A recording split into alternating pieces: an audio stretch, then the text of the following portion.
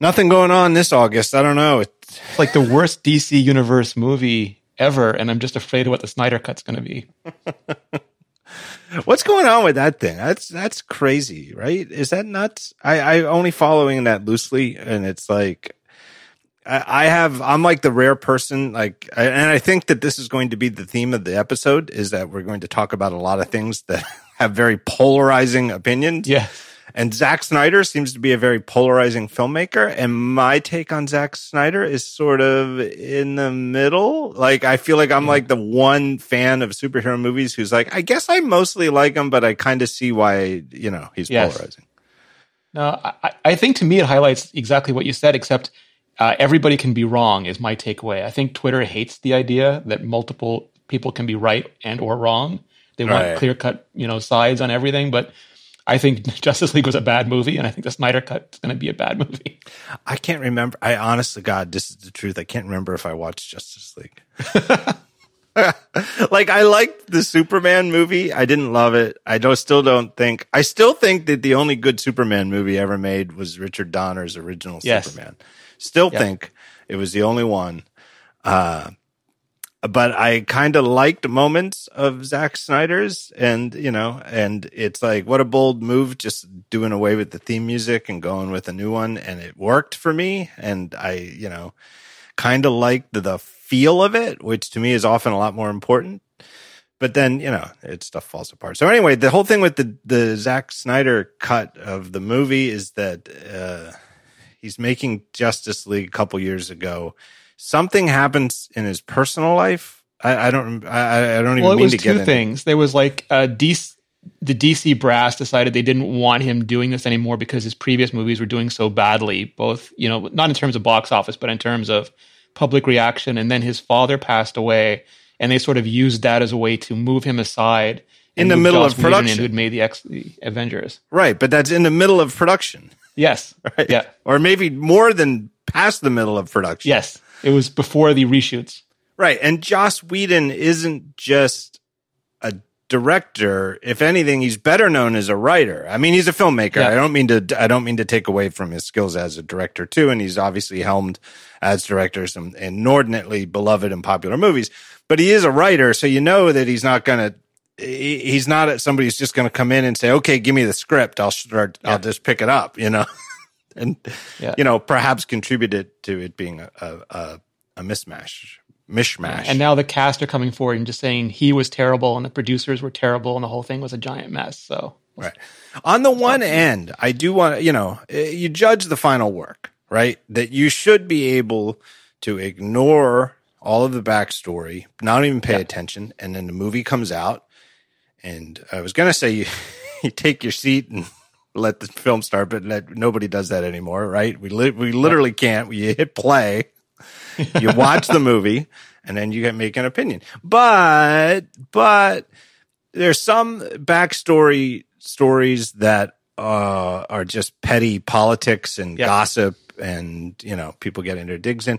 And then there's some where it's like, well, this sounds like it's impossible for a coherent movie to come out of it. Yes. And then you watch it and it's like, yep, there is no way a coherent movie could come out of that. And for example, I'm thinking of Solo, which was a disaster behind the scenes. And that's not even like gossip. That was just flat out, Disney, we have to say, we fired these guys. We hired Ron Howard. We're probably never should have made this movie in the first place. I think Disney said that. And then the movie came out and it was horrendous.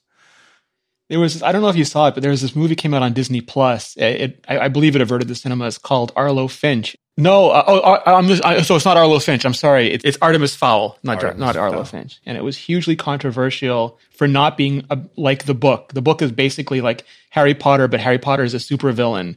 And towards the end of it, you start to see some redeeming qualities.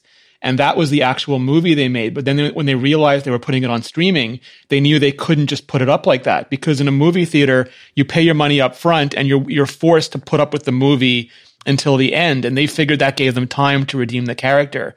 But on streaming, if the kid was unlikable in the beginning, people would just click off immediately. So they redid the entire first half of the movie by overdubbing by overdubbing dialogue over scenes where you can't see anyone talking.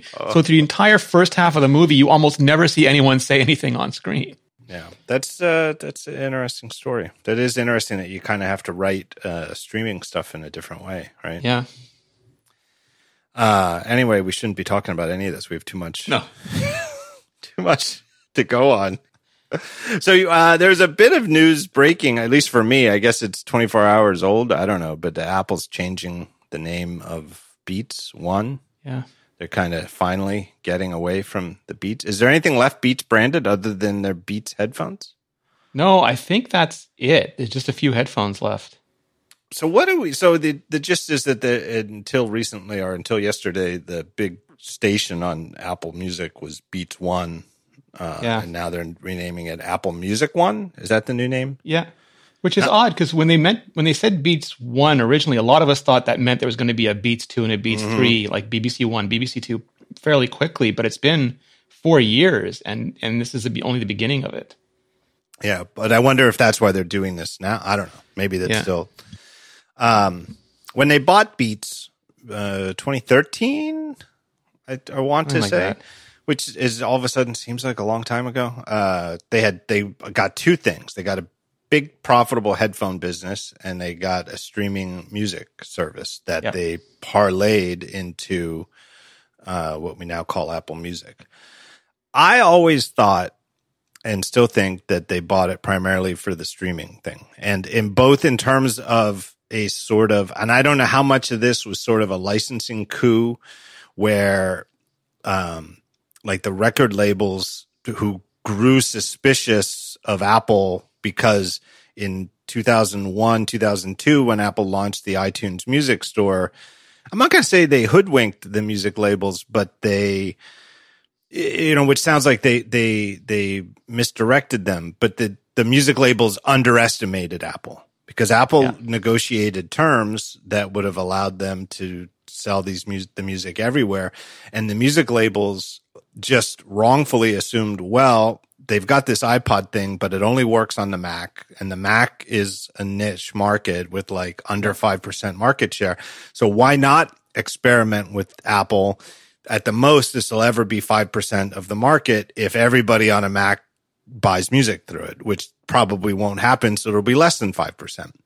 And instead, the iPod became a little bit more popular than that. But anyway, Apple's then, growing influence in the music industry led them to be viewed with suspicion, rightfully so, right? Like, well, let's be careful negotiating with Apple. So I've always thought Apple wanted to start their streaming music service by buying Beats or maybe somebody else so that they could get a leg in and say, well, maybe you didn't want to negotiate with us, but you negotiated with them and we can buy them. And so now we've bought them and now we have these licensing deals that were already in place. I don't know how much of that is true. I just assume it is to some degree. I've always heard that the licensing deals in many, I don't know if for the specific one, but in many cases are broken when they're sold or they at least have to be renegotiated. I don't know. I think they also just really like Jimmy Iovine and his relationships and his vision for curated music because it was very anti-algorithm. And that seemed to really appeal to Apple at a deep level. Right. And that's where I was going next, was that even if those deals were severed or severable or expired, which at this point, again, if it's 6-7 years since it happened, probably did, that they wanted Jimmy Iovine on their side to negotiate. He had great relationships with them. And again, that whole sort of DJ / producer's ear towards, collecting the music, whatever. Yeah. And talent. Right. And it's interesting because they've had Beats One for a while now and they're launching Apple Music Hits and Apple Music Country. And they seem to feel like they already have a lock on the hip hop market, or not a lock, but a huge share or a huge community around the hip hop market. But that's very modern hits or what's tomorrow's hits driven. And the hits channel is going to focus on music hits from the 70s, 80s, 90s, and 2000s. And country is going to be based in Nashville and focusing on a very different music scene for them. Yeah, I guess that's just the nature of the game. What do you think about what's the deal now with Beats headphones? Do you think that just continues, or do you think that does this raise your spidey sense to make you think maybe the Beats brand is no more or on the way out the door? Yeah, I mean, there were a couple rumors about that. I think John Prosser published something a while back saying that they were actively deprecating it. But if you look at the evidence that we have, they're replacing more and more of the Beats line with AirPods branded devices, and AirPods branded devices are far more popular than any of the Beats branded devices. And I think initially they liked the Beats brand because it had a very good demographic for them. They were popular, culturally significant. They were selling a lot. But then AirPods came along and I don't know what else to say it, but they're meme worthy. They've just become an entire subculture. And that has greater value than I think them keeping the Beats label around. And if rumors of new over the ear and around the ear AirPods are true, then it seems useless to keep Beats around. Yeah, and there's a part of me too that always thought, and I think it's almost certainly true, that to some degree the Beats brand was inherently Apple-like in that it was a very brand-first, polarizing thing, and it was sold at a premium. That it was, juicy profit margins, devoted fans.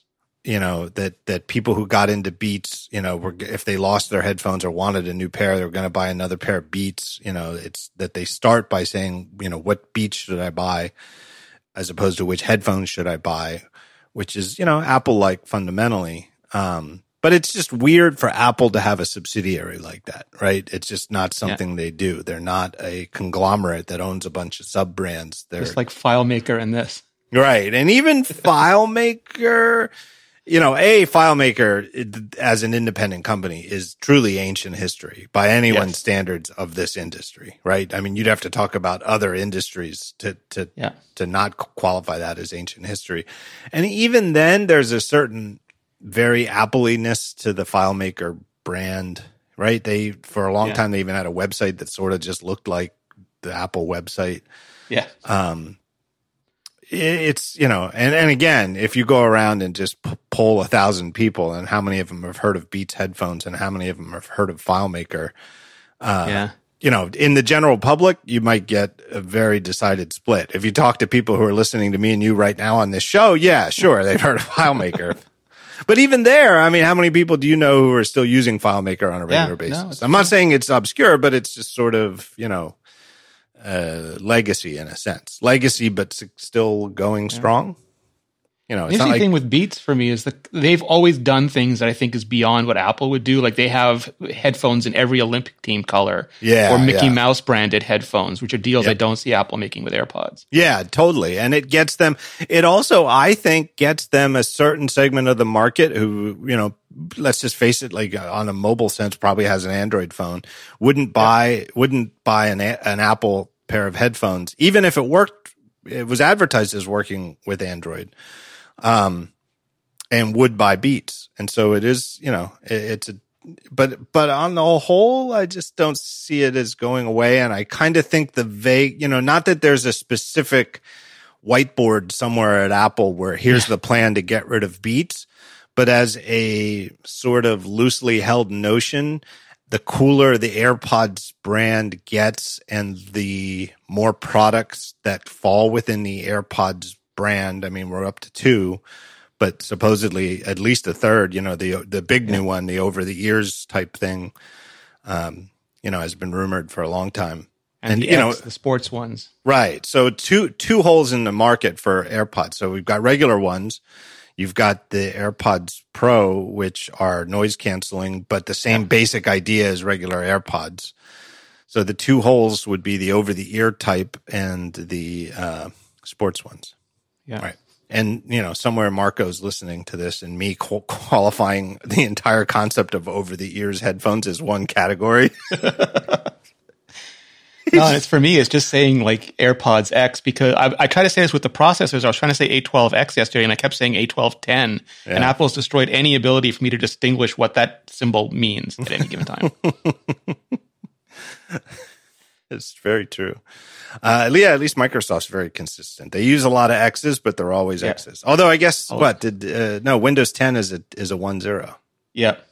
Blessed 1.0. So I think that beats probably aren't going away, but they're fading away. Yes. That's what I think. All right, let me take a break before we dig into the meat of the show and thank our first sponsor. It's our good friends. Our old friends at Squarespace.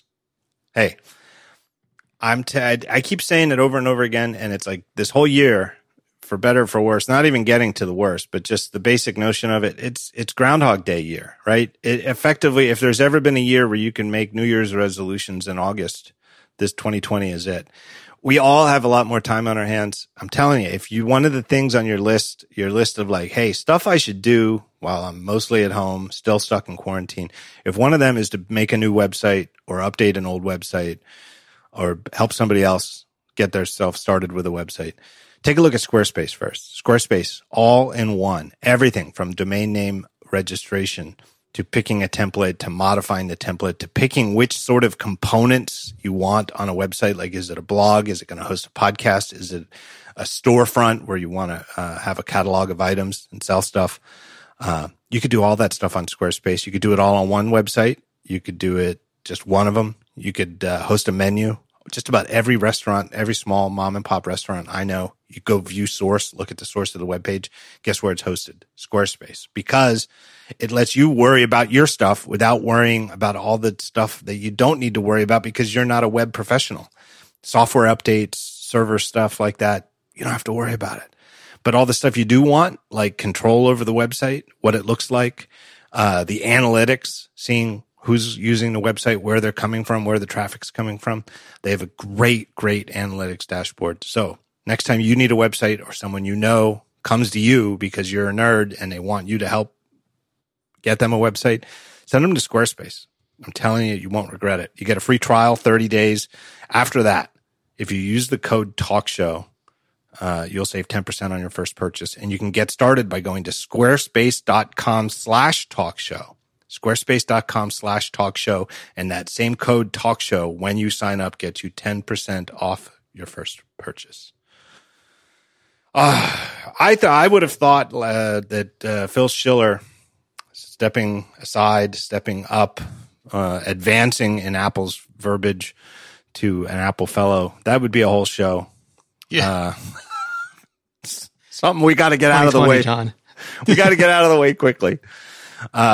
He's a long time. I don't even know. They don't even say how long he's been the senior vice president of worldwide marketing. That's his title now. It used to be worldwide product marketing.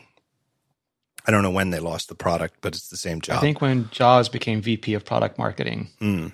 Maybe. I'm not quite sure what that means, but like a lot of companies, it probably means something inside Apple. Yeah. But head of product. What does it mean? Is he 1 foot out the door? Is this just the graceful, easy way of Phil Schiller heading into retirement? Or is he really going to be around for years to come with the App Store and events still on his plate? We don't know. I don't know. No. Phil Schiller probably does know, but they're not going to say. Mansfield tried to get out and they brought him back in. So do you ever really know?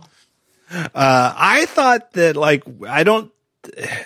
think that in terms of being well known by people who follow the company, Schiller's up there at the top of the list. Probably not quite. Certainly nobody's up there with Steve Jobs. Nobody anymore is up there with Tim Cook. He's the CEO. He is the face of the company, rightly so. Johnny Ive, unique. Schiller is next on that list. I think without question. I would say fourth on the list. I think when Johnny did the iPhone intros for years, that's one of the most popular visible positions to do. Every time there were a couple of years where early on, where Steve Jobs was out on medical leave. I believe the 3GS. Yes. The 3GS. So the third iPhone, which was still introduced at WWDC. Yeah. Schiller took the took the job. So there was a while where every single iPhone, in fact, maybe still to some degree that's true, that every single iPhone has either been introduced on stage by Steve Jobs or Phil Schiller. Yeah, Cayenne did the 11 last year. Right. I think that's the first variant. Cayenne Drance, the vice president, new vice president of iPhone marketing. Right. Oh, so she's got she took Jaws's old title. Is that true? I didn't know that. So Jaws was VP of product marketing, and he had a bunch of VPs under him. Like Stan Ng was vice president of Apple Watch marketing. Cayenne is vice president of iPhone marketing. Right. So I think they just have their own divisions now. Yeah, and I guess that the sort of basic idea of who introduced the new iPhone each year is sort of stale anyway, because the product line has expanded, and what is the main iPhone? Is it the iPhone 11 or is it the iPhone 11 Pro? Right? The Pro is obviously the one that's the hero in the lineup, but the iPhone 11 is the one that's actually the better product for most people and the best selling one. Yeah, absolutely. And I think, I think just Schiller loved the cameras so much too. And the 11 Pro was mostly about the cameras. Yeah. Yeah, because it was the first one to have 3. Is that right? Yeah. Yeah. And the sweater mode. That's right. Sweater mode. I don't want to, because, and it's weird. It's, I don't know what you call it. We have a word when somebody dies, call it a eulogy. I don't know what you call it when somebody retires, but it's weird. I honestly don't feel like it's time to talk about Phil Schiller in the past tense. I really don't, especially with, and I don't know if you looked at the show notes I have here for the rest of this podcast. The App Store we are going to mention it once or twice. Yeah. It's not exactly like his limited plate or limited selection of things still on his plate are obscure. No. Well, the thing is that the senior vice presidents at Apple are all overloaded. They would all be presidents, if not CEOs of their own companies. Those divisions are huge. And if you look at Eddie's desk or Phil's desk previously, the sheer quantity of things they had to deal with was ridiculous, which is why I think they were aggressive in getting a whole new range of vice presidents under them. But even Jaws taking this job, the senior vice president of worldwide marketing, and not having to deal with the App Store and with events in 2020, I think is just if I was, it would be a huge thank you. There's going to be a lot going on right now. You keeping those two things just much appreciated. Right. So the two things that are still on Phil Schiller's plate as an Apple fellow are the App Store and Apple events, which are in order the most controversial aspect of Apple's business. I think it's fair to say that. It's obviously up for argument. And the highest profile aspect, which I think is inarguable, right? The Apple introduction events, especially the fall one for new iPhones, but WWDC is a close second. And, any other special events they deem necessary throughout the year are obviously the highest that's the whole point of them, is to be high profile. Right. I mean, that's only the events we see, but that organization also is huge and does a ton of other things, from developer kitchens to like mainstream media things to now with Apple TV Plus, Hollywood sort of things. Right. Well, and speaking of Hollywood sort of things, I had Adam Lisagor on the show a couple of weeks ago, and we talked about the keynote. And I think I get my dates mixed up. I don't know about you in 2020, but I think the Samsung event came after that.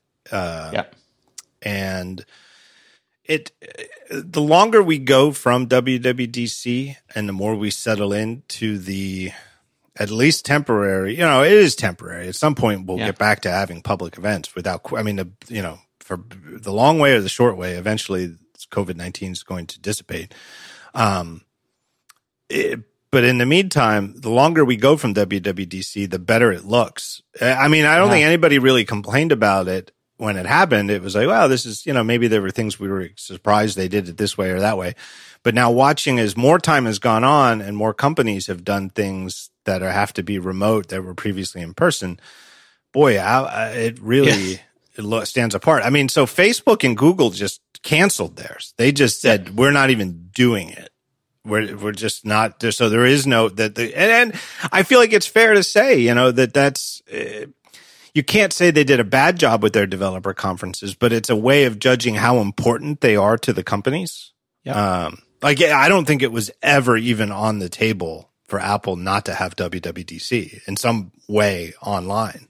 And they just tie their new releases so closely to the event, which Google doesn't always do. Like the new version of Android is just announced at some point, and they do 3 betas, and then it's live. Right. And over the next 8 years, people adopt it. Right. And Facebook, I'm not saying that, their developer conference has developers, and there are things that Facebook offers that are APIs and integrations that developers follow, and they have even a hardware platform that's relevant with Oculus. But it's just not central to what they do, and again, this will tie into the remainder of this episode, but the App Store and the message from Apple to third-party developers and the way that they convey those same tentpole features of their platforms to users too, is really, it's just it's a tentpole aspect of Apple's annual calendar that just cannot be overstated. Samsung's event, with the iPhone event, I saw mixed reviews of Samsung's event. I couldn't watch the whole thing, but I saw some clips. I thought it was, it wasn't unprofessional, but I thought it was really bad. I thought there were aspects of it that were just, I can't believe that this is real. No, the thing is, and a lot of people say, oh, it's because it's 2020, or it's because, it's Samsung, but I was at a Samsung event at Radio City Music Hall years ago, and it was a disaster. And I knew some of the people who were working at Samsung at the time, and they said basically they got the script on the teleprompter. It was the first time they ever saw it, and they tried their best to say it out loud. And that's apparently what happened again this time. Right. And it must be 5 or 6 years later. You can make that mistake once. After that, it's just not carrying. Right. And, there were 2 main co-hosts, sort of like news anchors at a desk. There was an Asian woman on the left and a young black man on the right. And, lots of points for diversity with, a woman and a man and an Asian and a black man. But they clearly weren't Samsung executives. They weren't people with knowledge of the products. Some of what they were reading, they were clearly just reading, and it was very, it really seemed like, was this take one? What is going on here? I believe it was. I believe that's the first time they saw that stuff, because the script keeps getting, and also Samsung America fights with Samsung Korea over who's going to be in charge of things or who's going to do things. And you can't run a company that way. It's just not a unified vision for an event. Right. And that it highlights to me, and that Apple's WWDC was certainly more diverse in who got screen time than, and their presentations are getting more diverse, and they're getting more people into the events, and they use the unique sort of pre-taped version of this, I think, in a very good way to get more people involved without making it seem like at a lot of other companies, if you know to look for it, you can see it, that it's a political argument between companies that are organized divisionally, where each division is arguing for time in the keynote, whether that works for the company's benefit or not. Yeah. And it's time for somebody from the Xbox division to come up and speak, even though there's nothing new for the Xbox this year to do it, but they don't want to give up their 20-minute spot in the keynote. And sometimes that's very transparent, and the lack of a divisional nature within Apple sort of has always helped them avoid that.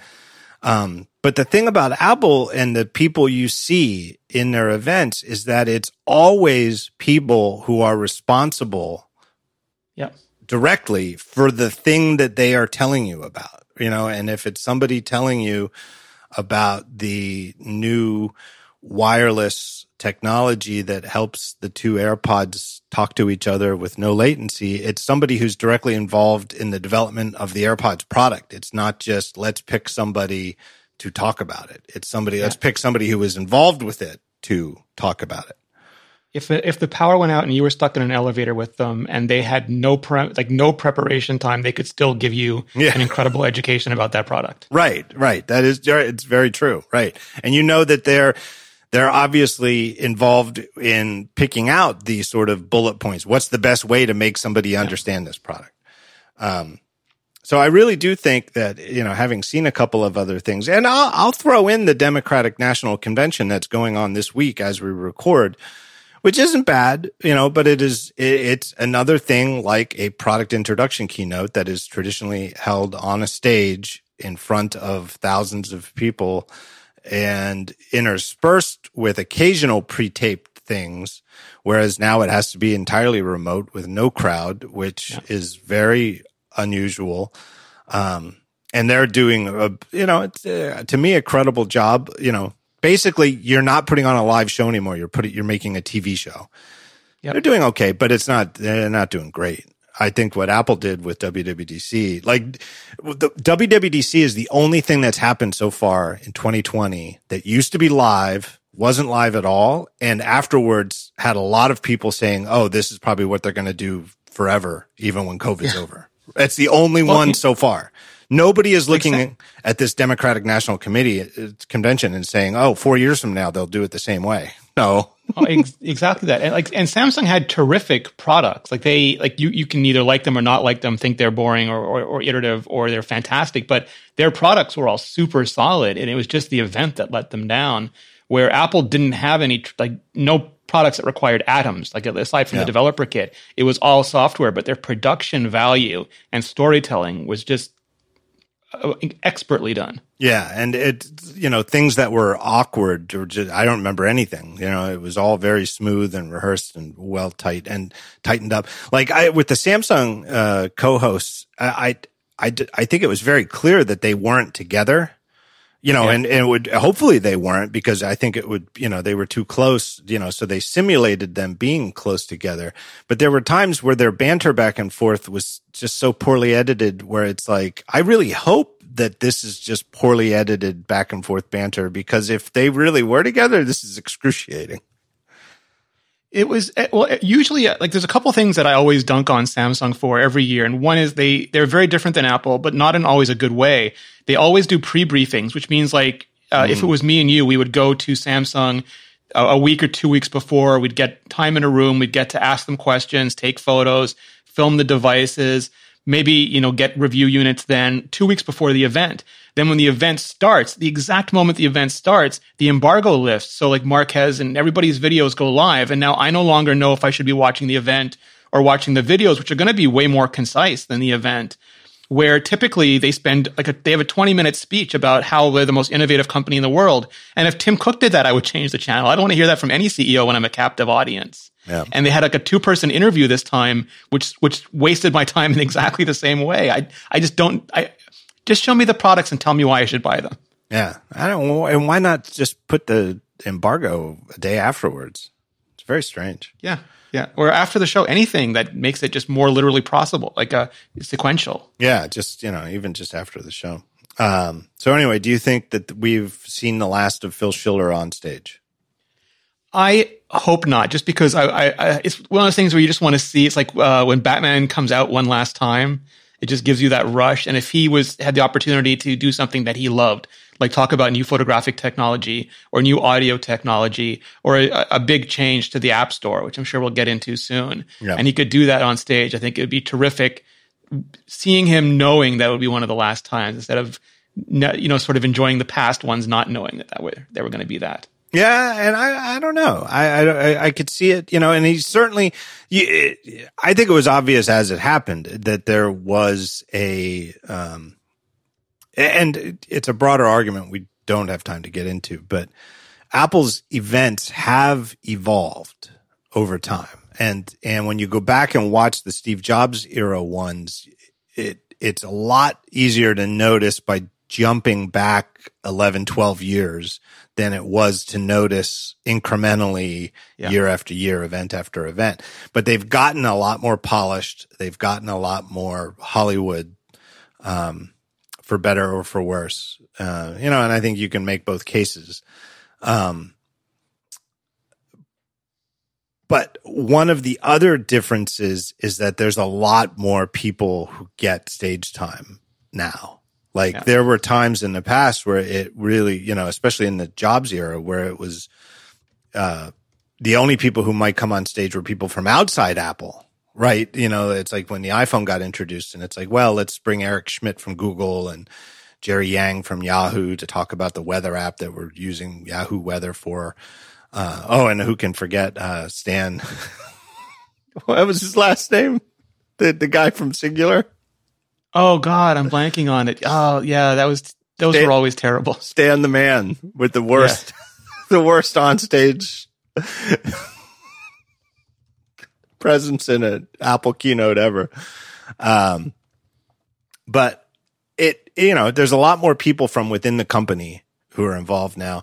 In recent years, and this is a pet peeve of mine, had been, but I love it now. To me, this is one of the things that to me is a change that I've noticed, but most people don't seem to comment on, but I think it's only for the better. It's not just that you see more people throughout Apple on stage or on screen, as the case may be, but they get credit by name. Yep. You know, here's Kyan Durance. Here's, and just down the line, and the WWDC keynote credited every single person who appeared by name, and with a title that told you that they work on whatever it is you didn't really have to see their title because whatever they're talking about is what they work on. But I think that's a big change, and I think you could, there's a certain strategy to that to become less reliant on Phil Schiller individually, and Craig Federighi, and it's not just Tim, Craig, and Phil doing everything every time, and the occasional Eddie Q, bright shirt. Well, it's so different because I watched the old events quite a lot, and when they were at Town Hall at Infinite Loop, Steve would just say, and Phil's going to tell you about it, or even Johnny's going to tell you about the new Unibody, and you'd literally see them step up from the chair, jump up on stage, and turn around. It's very true. I don't know. If I had to bet, I would say we'll still see Schiller again. Possibly in the exact same role. I mean, it has been, and people just don't notice. But like I even mentioned, and it makes me a little annoyed because they're obviously not paying close attention to my WWDC talk shows. But it started a few years ago when Phil Schiller didn't appear on stage at WWDC. But he was on my show afterwards, and I brought it up, and I remember I think we were still at 111 Minna in San Francisco. In fact, I know we were, or not 111 Minna, the wherever the other place was in San Francisco. But we were still in San Francisco, and I asked Phil about, hey, this is the first time I think in a long time you haven't been to WWDC, and he was like, yeah, it's like 20 years. Like he'd been on stage every time. And I think it was strategic to broaden it out, and it does also follow with the whoever is saying it is responsible for it. And Craig Federighi, in charge of software, is the number 2 after Tim Cook at WWDC, where they're talking about their software platforms. And it's hardware people like Phil and Kyan talking about the iPhones when it's September, middle September, and the iPhones come out. I think, Phil, the last I remember him at WWDC was the HomePod in 2017. He just had so many hardware products at that show, and he capped it off, I think, with the HomePod. Yeah, I remember that. That was a tough demo and I remember he even acknowledged that it was a tough demo because it's like, we've done all this advanced stuff to make it sound good in the living room, and now we have to simulate it for you in a in a room full of 6,000 people. But he was really deep on that product. Like he was there for everything, and you could tell he loved it. And I think that's why he was the one who did it at DubDub. So anyway, let me take a break before we dive into the App Store. We have a little bit to talk about. And let me tell you about our next sponsor. It's Feels. Hey, do you experience stress? Do you have anxiety? Maybe chronic pain? Do you have trouble sleeping? At least once a week? You are not alone. Many people do. Feels is premium CBD delivered directly to your doorstep. What does Feels do? Feels naturally helps reduce stress, anxiety, pain, and sleeplessness. It is easy to take. All you do is you place a few drops of Feels, Feals, under your tongue, and you feel the difference within minutes. And they have real human support. If you're new to CBD, and most people are, because it's a new product category, Feels offers a free CBD hotline and text message support. So if you want to talk to someone on the phone, you can do it. You want to just text, which is what I would do. You could do that too, but you get a real person on the other end, not just some automated support thing. And they can help guide your personal experience, tell you what should you order, what should you expect, that sort of thing. It works naturally to help you feel better. There's no high hangover or addiction. And they have a membership. You join the Feels community and you get Feels delivered to your door every month, and you save money on every order once you join the membership program, and you can pause or cancel at any time. No hassle. So remember, it's FEALS.com. Go to feels.com/talkshow. And when you go to that URL, feels.com/talkshow, you get 50% off your first order with free shipping when you become a member. So that's feals, FEALS.com/talkshow, and become a member, and you get 50% off automatically with free shipping. App Store. Oh, yeah. Ooh, boy. It's a lot, John. Hey, you know what? Before we go on to App Store, we should just say, I think that in addition to, because he's been on stage so much, the Phil Schiller moving on from being in charge of product marketing to its title of Apple Fellow with a limited number of things on his plate got a lot of publicity. Jaws getting promoted to senior vice president of worldwide marketing it was very obvious to anybody who's known anything about the company for 10, 15, maybe longer years that Jaws was number 2 under Phil. Yeah. And I'm not just saying this in a self-serving way that Jaws has been on my show a couple of times. But he is really the amount of time he's been on stage is not proportionate to his influence within that marketing division. He's just, humbly allowed himself to be mostly off stage over the years. But he's good when he's on stage. He's amazing. Yeah, he did the 10.2-inch iPad at the last September event. Yeah. And he's also one of the smart, in my old career when I worked in product marketing, I was in enterprise, but most of the marketing people that you dealt with were salespeople. And all they would do is try to sell you on a product. They would tell you it had any feature, and if it didn't have it, that, that the sky was the limit. They just wanted to make sales. And Apple's marketing is not like that at all. He's an engineer. He can explain battery chemistry, processor architecture, everything like 3 layers deep. And they really have an ownership of products that's almost unheard of in general marketing organizations. Right. And I've said this before, often maybe specifically about Phil Schiller individually, but really is more about the entire division. That the layperson's conception of what quote unquote marketing means is absolutely not what marketing means at Apple. Like if you think marketing means you design the packaging and the advertising for products, that other people writing jingles. Right. That you're like the in-house ad agency for the products that, they come to you and say, here, now sell this. That is how marketing works at some companies. It may be how marketing works at a lot of companies. It is nothing how marketing works at Apple. Marketing, I always said they got rid of the word product, but I always said that when his title was senior vice president of worldwide product marketing, the product was more important than the marketing. Yes. And they're involved from the conception forward. Like you said, Jaws knows his stuff inside and out, battery chemistry, stuff like that.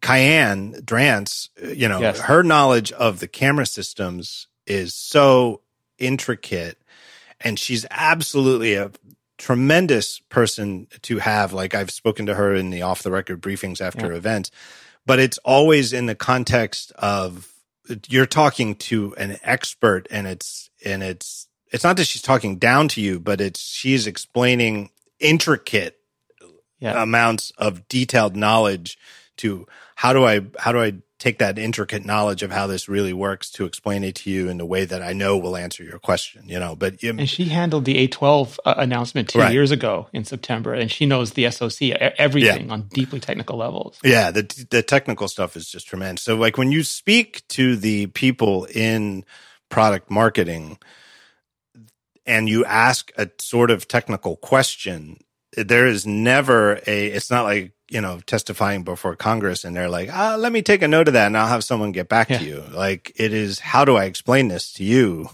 In a way that Right? It is never like, I need to talk to somebody and I'll get back to you with an answer. They know the answer and they're just, like a good teacher figuring out pedagogically, how do they explain this in a genuine way.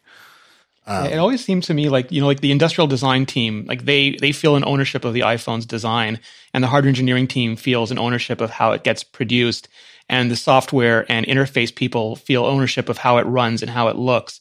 But the marketing team has to keep in constant contact with all of it and make sure all those components end up to be a cohesive thing that somebody wants to buy, which is a really important part at the end.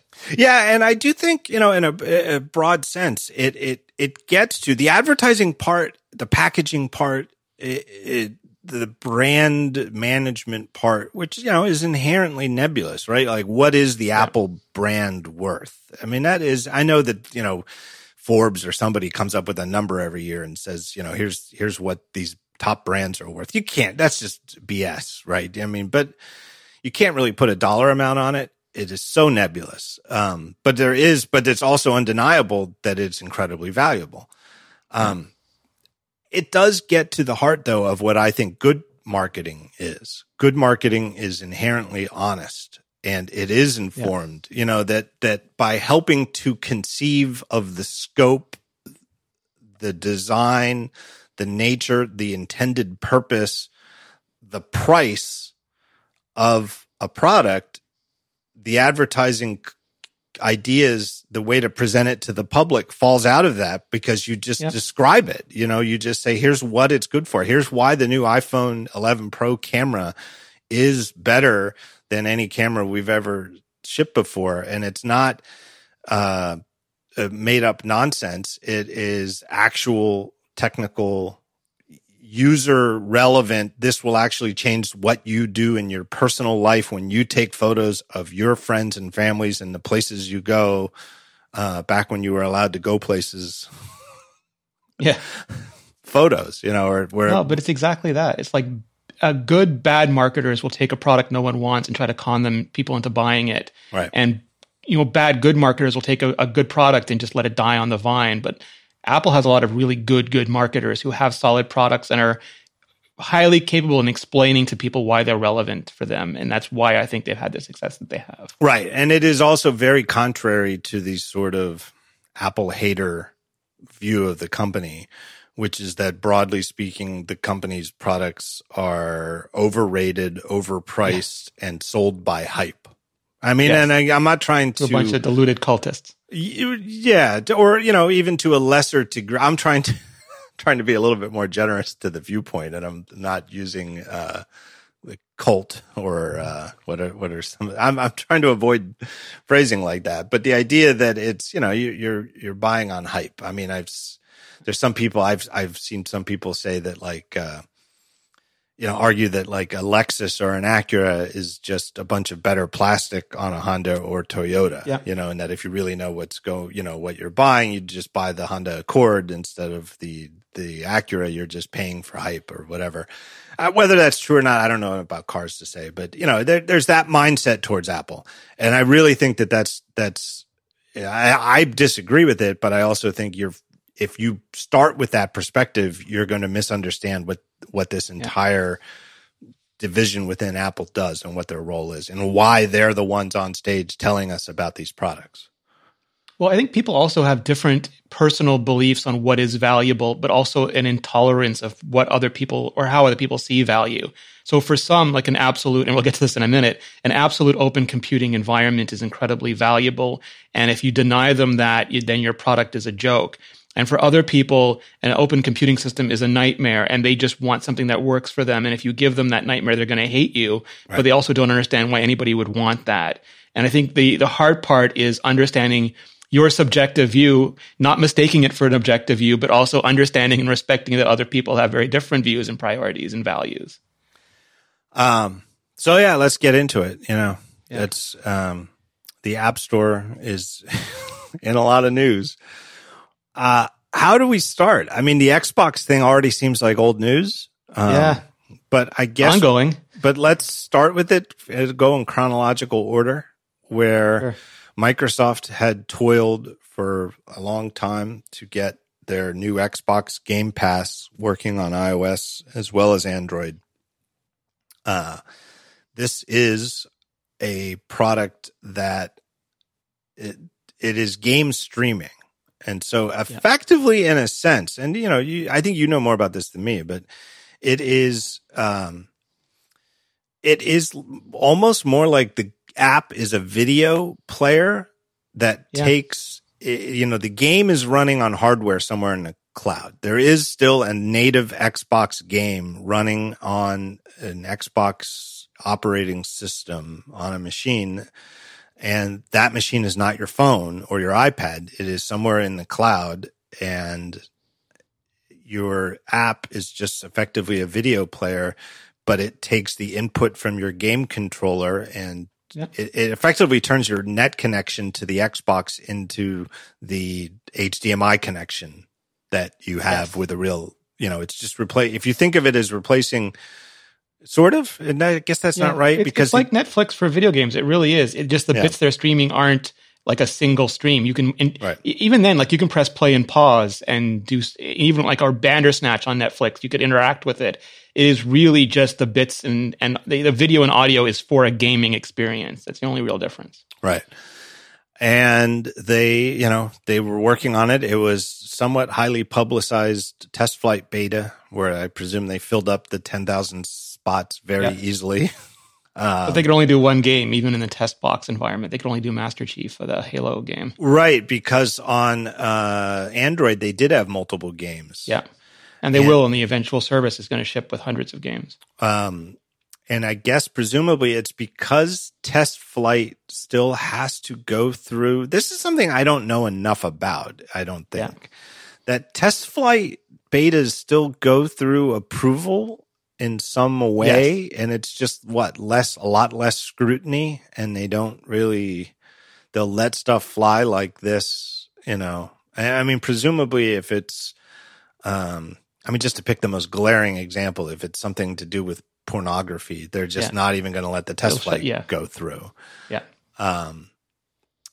I would guess if it was actual online gambling, if you could play real money blackjack in the app, they're not going to even let that through in test flight. So it goes through, but even there, the rules against having I forget the exact App Store guideline rule, but effectively you cannot have an app that contains multiple games, because then you can't have an app store in the App Store. You can have like a video store, a bookstore. You can have any sorts of stores except for an app or game store. And, where they draw the line on that, I don't know. I mean, obviously there are, for just to name an example, there's solitaire games. There's, 100 different ways to play solitaire.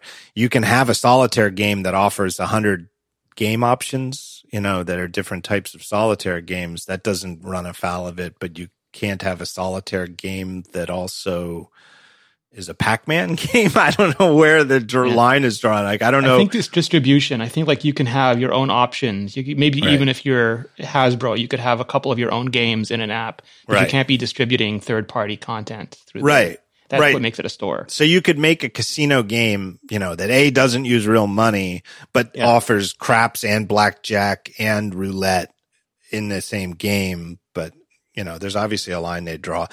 Even in test flight beta, Apple drew the line, I presume, or Microsoft voluntarily drew it, but it seems a lot more likely that Apple was like, how about one game? Yeah, they seem salty enough that it sounds like it was a good choice. And, it came out, and bottom line is Microsoft said, well, we don't see a path forward for this, so it's going to be Android only, and we're giving up. And a lot of people were very disappointed in this decision at Microsoft, iOS users who wanted to play their Xbox games. We don't really know exactly what happened, though, right? Like and it's fallen off the radar with the Epic Fortnite thing, but I don't think that this was about the money, the 30%. and I'll just say the financial deal with Xbox Game Pass is it's $15 a month. And then you pay Microsoft your $15 a month, and then you have Xbox Game Pass. And like you said, I think at launch next month, they're going to have like 100 games, you know, Halo and this and that. And they're all real Xbox games, and you can play them. And you just keep paying $15 a month, and you can keep playing all these games, and they'll add more games as they become available. I don't think this is about Apple wanting Microsoft to offer in-app purchase for that subscription, and Apple would get 30%. And, I think everybody jumps to the conclusion, and, not wrongly, it's not idiotic to just start with the assumption that it's about money. That's actually usually a good assumption, right? You'll be right more often than wrong if in any of these disputes, your first guess is, I'll bet it's about money. You're probably right. I think in this case, it's ultimately about money. Is it short-term about money, or is it long-term about money? Is it about the immediate transaction, right? Yes. I don't think it is. I don't, and I think that at first thought you're thinking like, well, one way to do it, like what Apple, like the way Netflix used to work for years and years, was you could sign up for Netflix at Netflix.com and have a Netflix account, and then get the Netflix app on your iPhone and sign in, and then you're into Netflix, and Apple doesn't see a penny, and you're watching movies for years to come, and that's that. Or you could download the Netflix app on your iPhone, and you don't have a Netflix account yet, and you could sign up in the app through the in-app purchasing, and you've got a subscription to Netflix, and that subscription works everywhere else where Netflix works, on the website, on other devices, on Android. But your monthly subscription goes through your Apple account. I was going to say iTunes account. I guess we're sort of getting away from calling them iTunes account, but it's just another subscription. Those subscriptions are still there. I know for a long time, they don't really publish top grossing, but for a while after Netflix said, you know what, we're not going to offer in-app subscriptions anymore, we're just going to do this on our own. Netflix remained, for obvious reasons, the top grossing, or one or two on the list of the top grossing apps in the App Store, because so many people signed up for their Netflix subscriptions in app. And I don't think Netflix will ever get rid of it, because it would be so disruptive. Why take the risk? But then obviously with that Netflix traditional situation, the deal was that, I don't know what the breakdown is, but lots of people who watch Netflix on their iOS devices already had their Netflix subscription outside the Apple ecosystem, and some of them got it within. Is that what Apple wanted from Microsoft? I don't think so. I don't think that was it at all, let alone going more hardcore and saying, we're only going to let this on iOS if everybody who uses it on iOS signs up in app, and we get 30%. Yeah. I don't, because now I think even Microsoft would be like, well, that's, you're asking too much. We're going to sign up a gazillion of these people right on our Xbox. I don't think it had anything to do with any of that. I think they've already done it, haven't they? Because Microsoft has other subscription services, like for Office 365, and I believe they've come to agreement with Apple about that. So it's not like it's something that's more like unusual for them.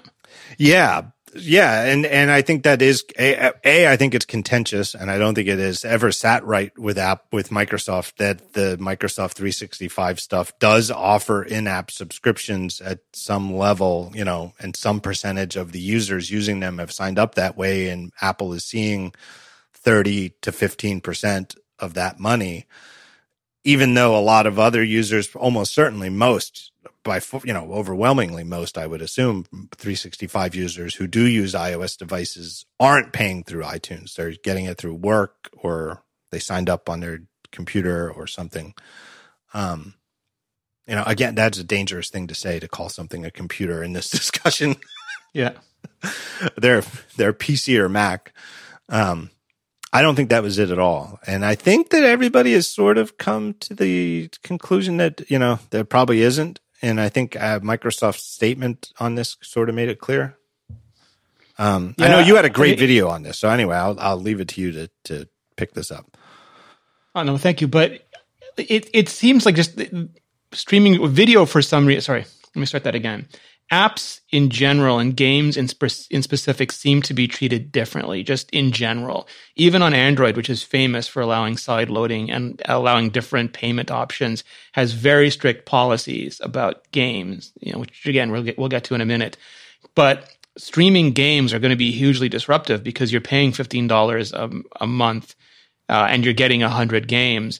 And there's a lot of, I feel like calling them excuses why we can't let it on our platform. Like we can't, I think what Apple said is they can't review every single title, but they don't need to because it really is no different than Netflix or Spotify. And they don't review every song and they don't review every movie or every TV show. And all of those have parental guidance ratings already. They're either have mature lyrics or they have adult content or they have PG or whatever it is. And that gets respected within parental guidance controls. So that's not an issue either. It's just that these are streaming games instead of streaming video or streaming audio. And I honestly think, and just overall, like there's no mustache twirling villains in this. It's not like Apple is sitting there going, ah ha ha ha, we're gonna rule this universe, and Microsoft or Epic are twirling their mustaches back in return. It's everybody has their own best interests in mind and projects those into what's best for the customer, even if we as customers sometimes think that's not really best for us. So I think they're being conservative. They're being careful in how they approach game streaming. And Apple doesn't have a game streaming service, and some people say that's why, but Apple didn't have a music streaming service when they allowed Spotify on and didn't have a video streaming service when they had Netflix on. So I think that's really irrelevant as well. It's just it's one of those things where we discussed just between us earlier, they were not prepared for. Like it was not built with these sorts of services in mind. Apps were very different when the App Store was created, and games were very different. They were all discrete binary blobs that were largely paid for upfront. They were expensive at first. The prices dropped.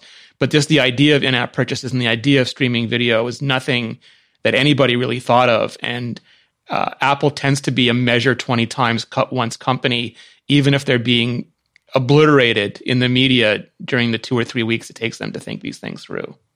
Yeah, I think that people just aren't hooked up. Just it's human nature, and it's and it is political, and it's political in the sense of the broadest sense of the word, where it's both electoral politics, and it's what a lot of people say they hate about politicians in general, regardless of where these politicians fall along party lines, and it's why people get frustrated with corporations and the way corporations, even Apple, even Microsoft, even Google, even companies that Amazon, companies that rank very highly on people's brand affinity rankings, right?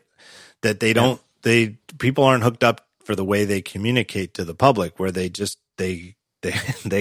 very good. It's a very difficult job to be in comms for a company like that. And part of it is that it is hard to give a credible non-answer to a question you don't want to answer, right? And politicians aren't ready to answer yet. Right.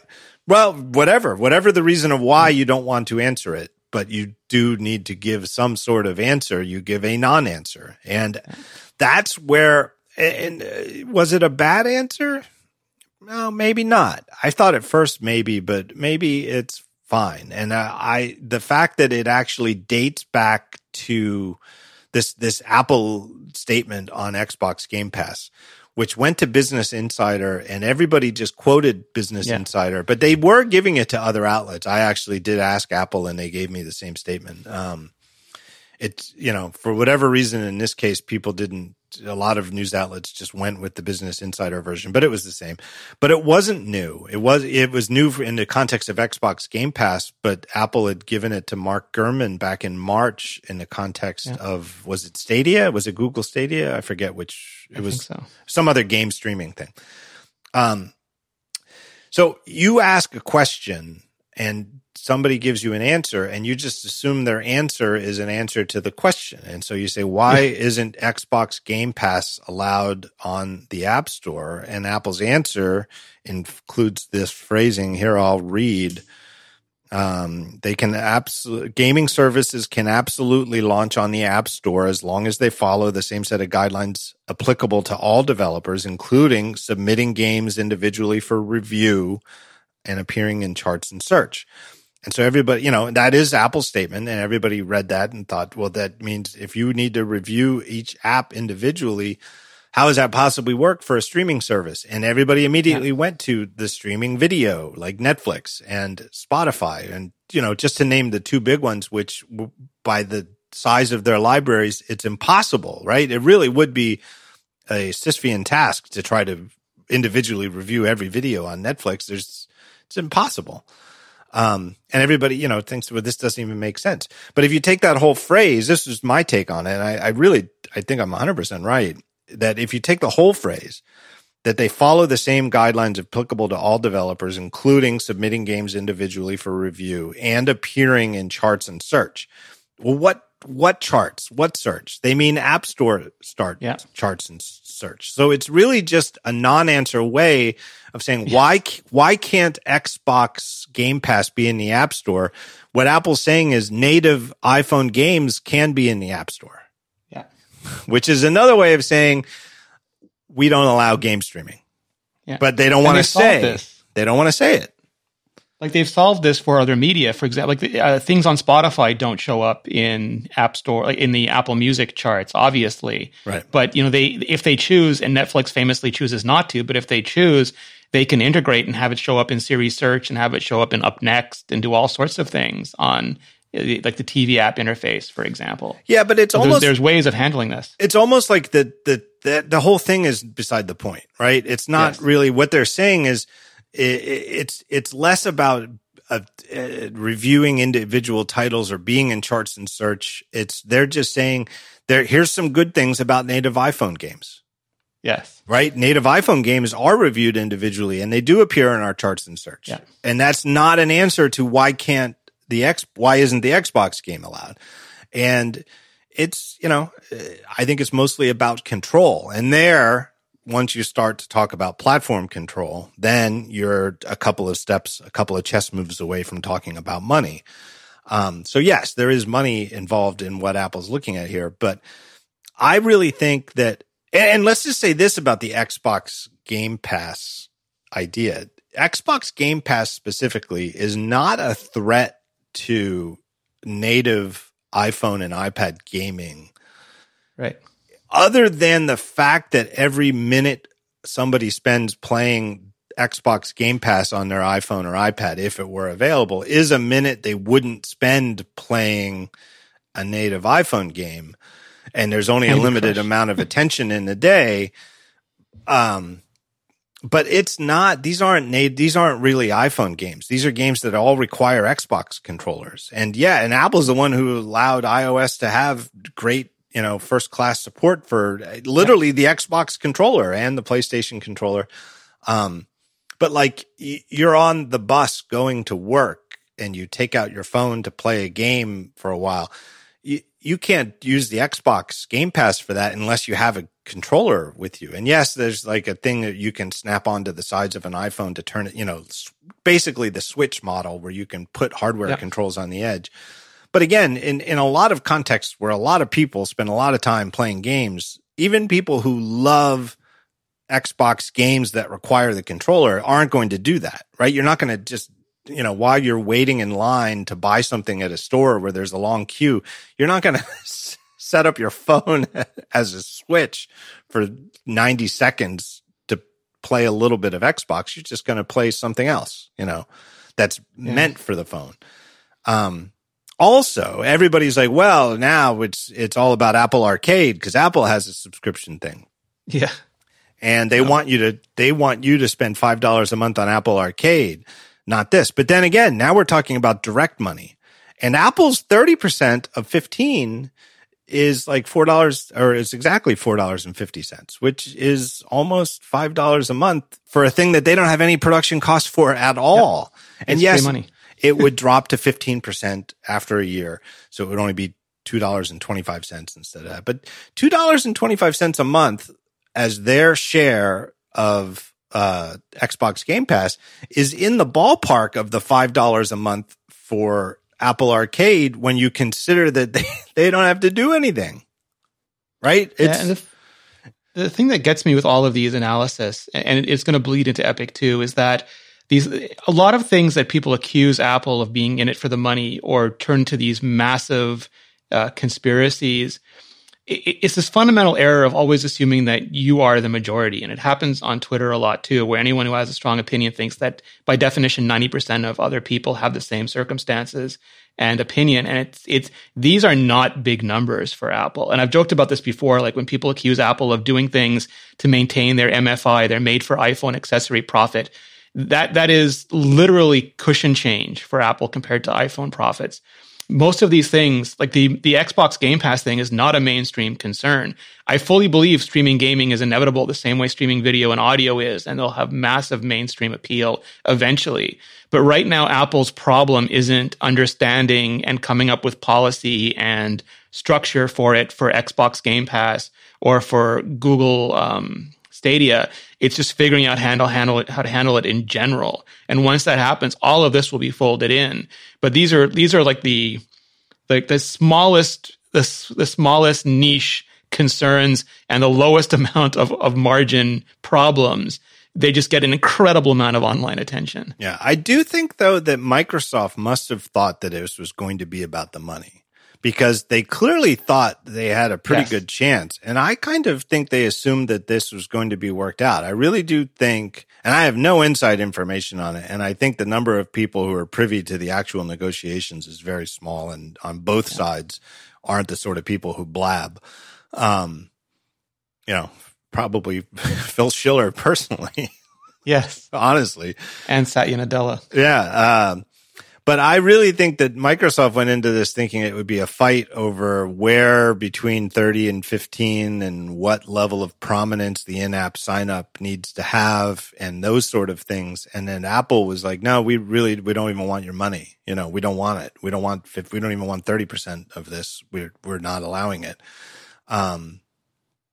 And I think Microsoft was taken aback by that. I do. Yeah. Because I think if they'd known it going in, I think that they wouldn't have wasted the time developing it. And I don't know how much time they spent on the iOS version, particularly, that wasn't applicable just as much to the Android version. But you can definitely see the other thing is, by all accounts, iPhone and Android aren't really equivalent demographics. I mean, not even that's. I'm underselling the differences. iOS users are more willing and likely to spend money than Android users. And so just counting up the number of Android devices in use versus the number of iPhone and iPad devices in use doesn't give you an accurate picture of all of the market. And to me, the real eye-opening number recently was David Hannemeyer Hansen's posted last month that was part of his testimony to Congress in the antitrust hearings about Hey, and that now this is post-launch of Hey, and after they had a month or 6 weeks of market data, and they have an Android version that I use. I still use Hey, the email.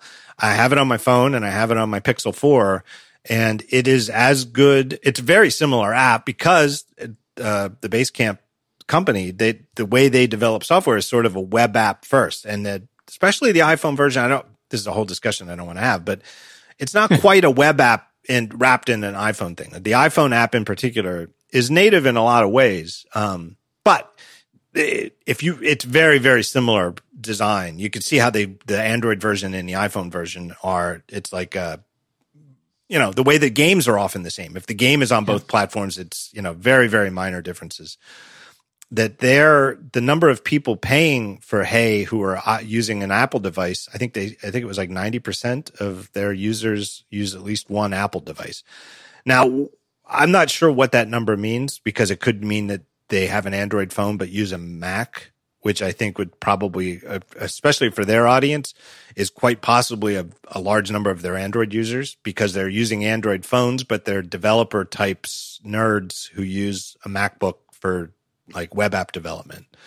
But it was, and something like 75% of their mobile payers are on iOS devices, which isn't what you think of as the market share for it's not. It's not the market share for iPhone versus Android phones, 75% being iPhones. The number of people who pay for services like a $99 a year email service is way higher on iOS. Yeah, absolutely. Well, the market, that's one of the things you get into when you're discussing how much dominance someone has over a market. Right. So like globally, Apple's share is tiny. I think it's like 20-something%. In some countries in Europe, it's infinitesimal. Like there's some countries where just Android is vastly, vastly more used, and it goes down, I think, into the teens of usage. And then in North America, they have a majority of usage. Like there's more people using iPhones. With American teens, you never know how good the data is, but one of the research firms said it's like 83% of American teens have them, and 2% more want them who don't have them. And so by defining those markets, who does Xbox streaming gaming appeal to? If they really want to attach to North American teens, then they obviously really badly want on the iOS market. Right. So skip the age demographics and just go by who spends money. Well, you want to be on the iPhone. And if you go by the age demographics, who do you want? Well, you probably want teenagers. Then you want the iPhone. So whatever their internal spreadsheet was on the number of people they expect to be playing Xbox Game Pass on their mobile phones, the iPhone's role in that Excel spreadsheet was certainly not based on unit sales of devices. And it was far more, and if they could pick, if you just went to Satya Nadella and said, well, I can't explain why, but you have a decision. All I can tell you is you have a choice. You can either have Xbox Game Pass on iPhone or have it on Android. And he would, before you even finish the sentence, he'd say, iPhone. Yes. Yeah. Because there's more money. We see that with their own apps, right? Like they've been making mobile versions of their products for iPad before they've been making them for Windows. Right. There's more money. There's more money to be had. So I think that from Apple's perspective, it's not, I think there's part of this idea that the gaming is so lucrative, and it is, and we can get into this idea that iOS in the broad sense is a console-like system for apps, period. But when it comes to games specifically, it is a one-to-one comparison, that it is like a gaming platform that also does a whole lot more. Yeah. And no gaming platform that's a console-like system allows game streaming. Nobody is irate that the Nintendo Switch doesn't have Xbox Game Pass, and even Microsoft didn't, as far as I know, there was no 10,000 person beta of Xbox Game Pass for Switch. Or a PlayStation for that matter. Yeah, or PlayStation and Xbox, they're not taking Xbox, and Xbox doesn't have a version of PlayStation's game streaming thing. Yep.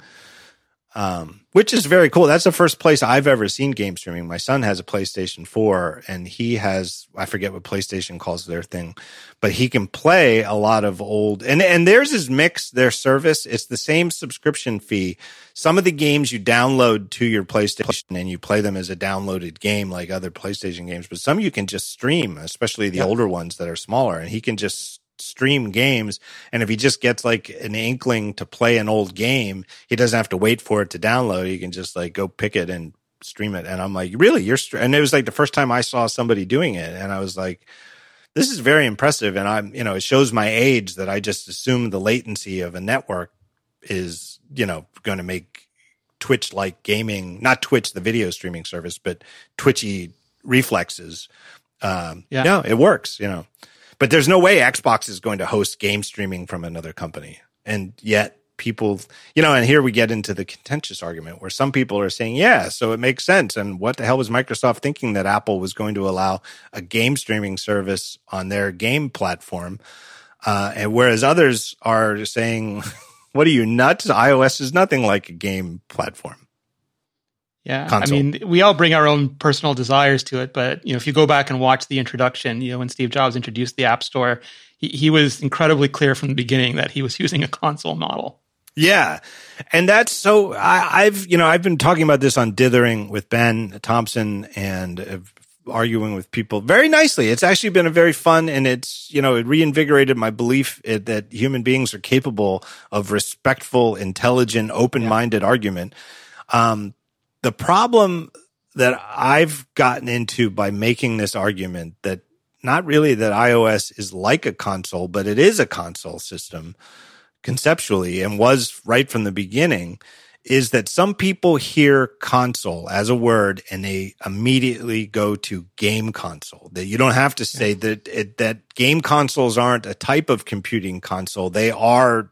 It's like dropping the tele from telephone. It's the same word. I say I'm going to call you on the phone. I'm going to call you on the telephone. It's the same thing. I say iOS is a console, and there's a lot of people who hear me saying iOS is exactly like Switch and Xbox and PlayStation 4. Yes. No more than that, no less than that, exactly like that. And they say that's nonsense. And that would be nonsense if that's the way you hear it. That's not the way I mean it. I mean console in a broader term. And it's just that game consoles are the ones that have been around for decades and have popularized the basic business model. Well, and also it's how we view it as opposed to how the vendor views it. Apple clearly views it as a console, and you don't have to agree with them. You can think they're completely wrong and out to lunch and bananas, and you can view it as it should be an open console. Just to touch briefly on Epic, like they were super angry that Microsoft's HoloLens was closed and they couldn't have the Unreal Engine on it, and they went to war with Microsoft over that because Microsoft viewed it as a console like the Xbox. Right. And we look at the Xbox like it's okay to be a console, but most of these game consoles have web browsers. You can get Skype, you can get Netflix, you can get a host of apps that aren't video games on them as well. And they are literally inside almost the same as any computer that you would use to run general purpose apps. Right. It's just the philosophy behind them is different. Right. And with the Xbox in particular, and again, right, I don't want to get into like a college, sit around smoking dope, talking about the philosophy. What's the nature of a computer, man? But like the Xbox in particular, going back to the very first Xbox, was literally the basic idea is let's take a gaming PC that we can put together into a size that would fit in somebody's entertainment system underneath most TVs, and replace the PC connectors in the back with home entertainment connectors, and sell Windows games using the console model. And if you took the Xbox, even today, if you took it out of the box or the packet, what do you call it? Just took it out of the case, and just took the internal components out and took a gaming PC out of its case, which is a lot easier to do, and put it out, you couldn't tell them apart. You couldn't. And we used to do that. We used to mod the original Xbox all the time. Right. You'd have to like look at the actual green boards and see if there's some small print that says that it's it says something is stamped Xbox, before you could tell it apart. Conceptually, I'm pretty sure I had Linux on mine for a while. Right. And much like, I didn't even know that was possible, but much like how Apple shares operating system, core OS across its platforms, the Xbox runs a variant of Windows 10, and so people say, okay, so there's a web browser, but nobody uses it as their main web browser. But that's just by design, right? There's no reason that a kid couldn't go to college with their Xbox as their computer, go with a computer and a monitor and put the Xbox on their desk and have the Xbox run things like an email client and a good version of a web browser and do all of their work on the same, that one device. That's just by design that they don't let things like that go through, and that it isn't designed to run in a context where you're going to open up a bunch of browser tabs and read the news on your Xbox. But it certainly could. It's just limiting. It's sort of like an alternate universe where circa 2008, Steve Jobs, who was still on the fence, or I guess it would have been 2007, Steve Jobs is still on the fence of whether they should have third-party native apps at all. What if Apple had said, okay, but only games? Where, no native apps was the original iPhone message. You have a sweet solution where you can write web apps. What if they had said instead, okay, we are going to allow third-party apps, but we're not a games company, so we'll let games, and here's Sega. And we'll partner with Netflix like we do with YouTube, and you'll have like a Netflix app. Right. It'll be fine. Yeah, and we'll have, stuff like that. it obviously would have been leaving a lot of opportunity on the table, but in theory, there's no reason they couldn't have done that, and then what would be the argument now? There's really very little argument. And all I'm parsing out is that it's a different argument to say it isn't a console than saying it shouldn't be a console. And I think that's what gets lost sometimes. It does. But the other thing that I've noticed, so I've noticed that the word console means something specific to games to some people. And when I explain that I don't mean games specifically, I mean the model, then they say, oh, okay, I see what you mean now.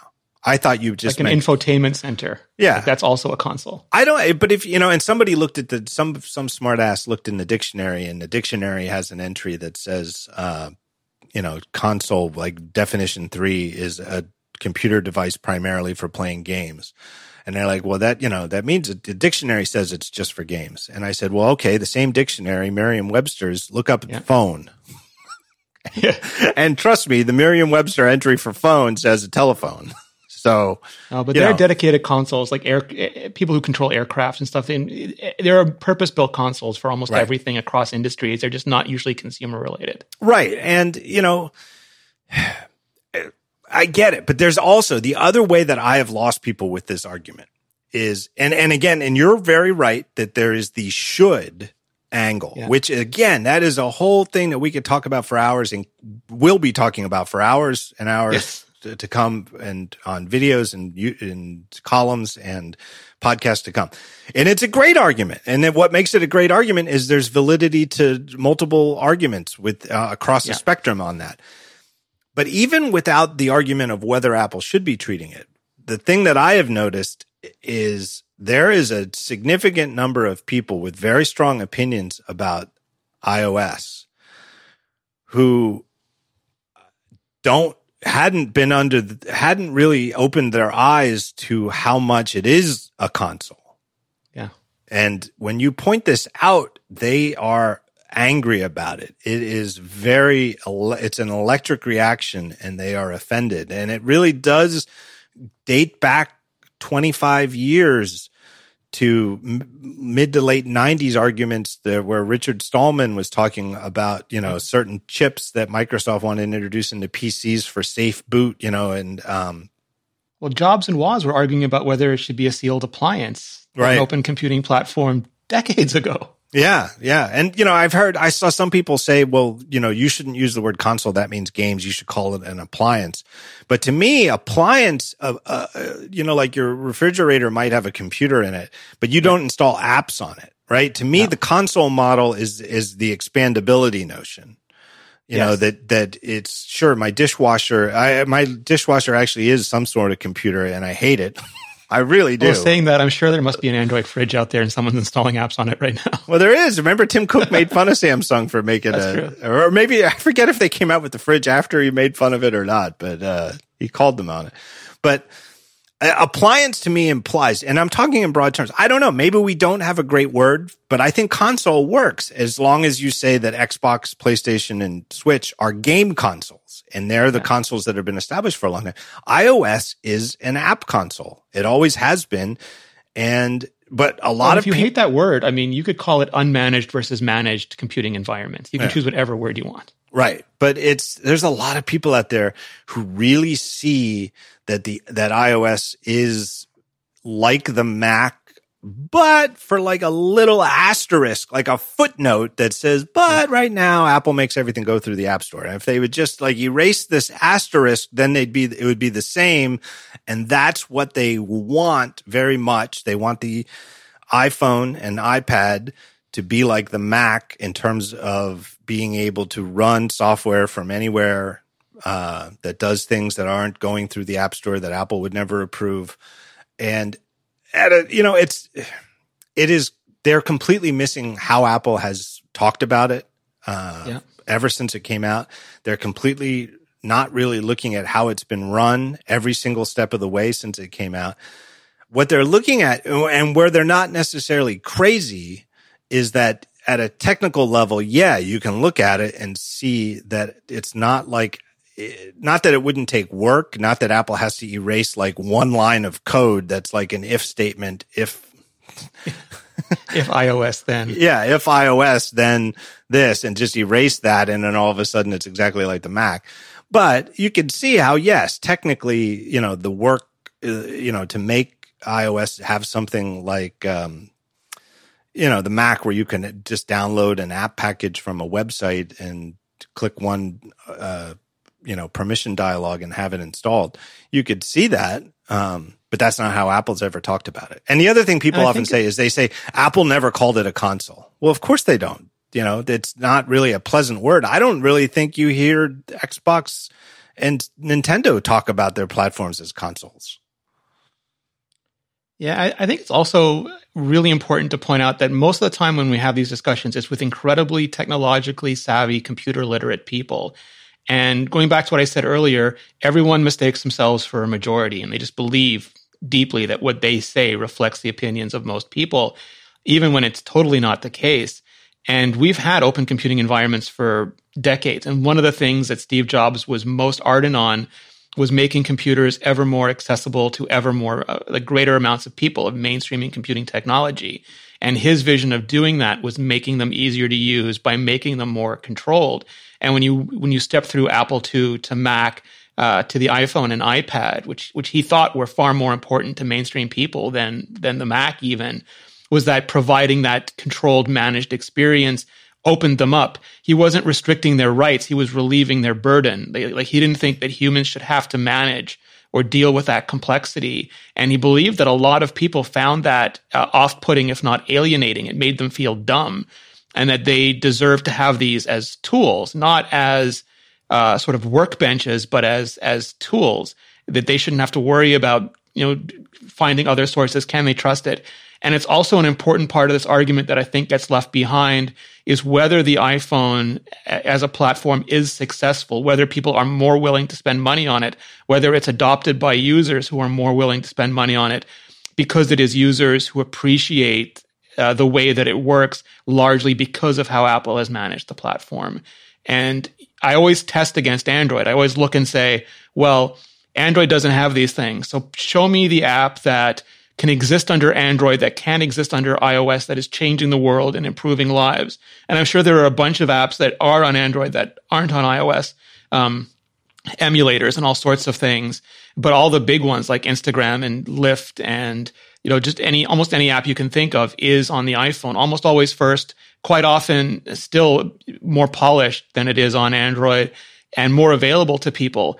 And by changing it, by making it, I joke about this. I always talk to developers and they tell me what they want. And I said, but so you want the Google Play Store? And they say, yes. And I said, well, why aren't you on that? And they say, because I hate it. And reconciling those statements, it seems to be really hard for people. To me, one of the concepts that we're talking about is encapsulation, that you encapsulate complexity in a way that is easier understood and managed. And when you do, and again, it comes back to one of the most recurring themes in everything I ever talk about or write about is trade-offs. And people, it's like you said earlier about Twitter, people want there to be an answer that's 0 or 100, and they don't want to hear that the answer is actually 57. And it's mostly towards 100, but there's actually 43 good points on the other side, yes. And that's just the way it is, but that's where the answer is. They just don't want to hear it. But encapsulating complexity inherently involves trade-offs. It's just, but one of the positives is it makes it more accessible to people who don't understand the technical underpinnings. Yeah. And people who do understand them often don't see the downsides to it, but I think that's sort of, and I think a lot of people who are arguing that iOS should be less of a console and should be more open are just completely overlooking the advantages that it has to many, many people. That it's not that it's, I think there's so many people making the argument that Apple is very wrong and has an indefensible ethical and perhaps legal position on this whole thing. That on the ethical side, they just completely assume that Apple's that the iOS has succeeded despite Apple's tight-fisted control, and not because of the tight-fisted control. But think about, and the console model, if you go back, and again, this also comes to one of my big themes, is that where you start from matters because it colors how people see things going forward.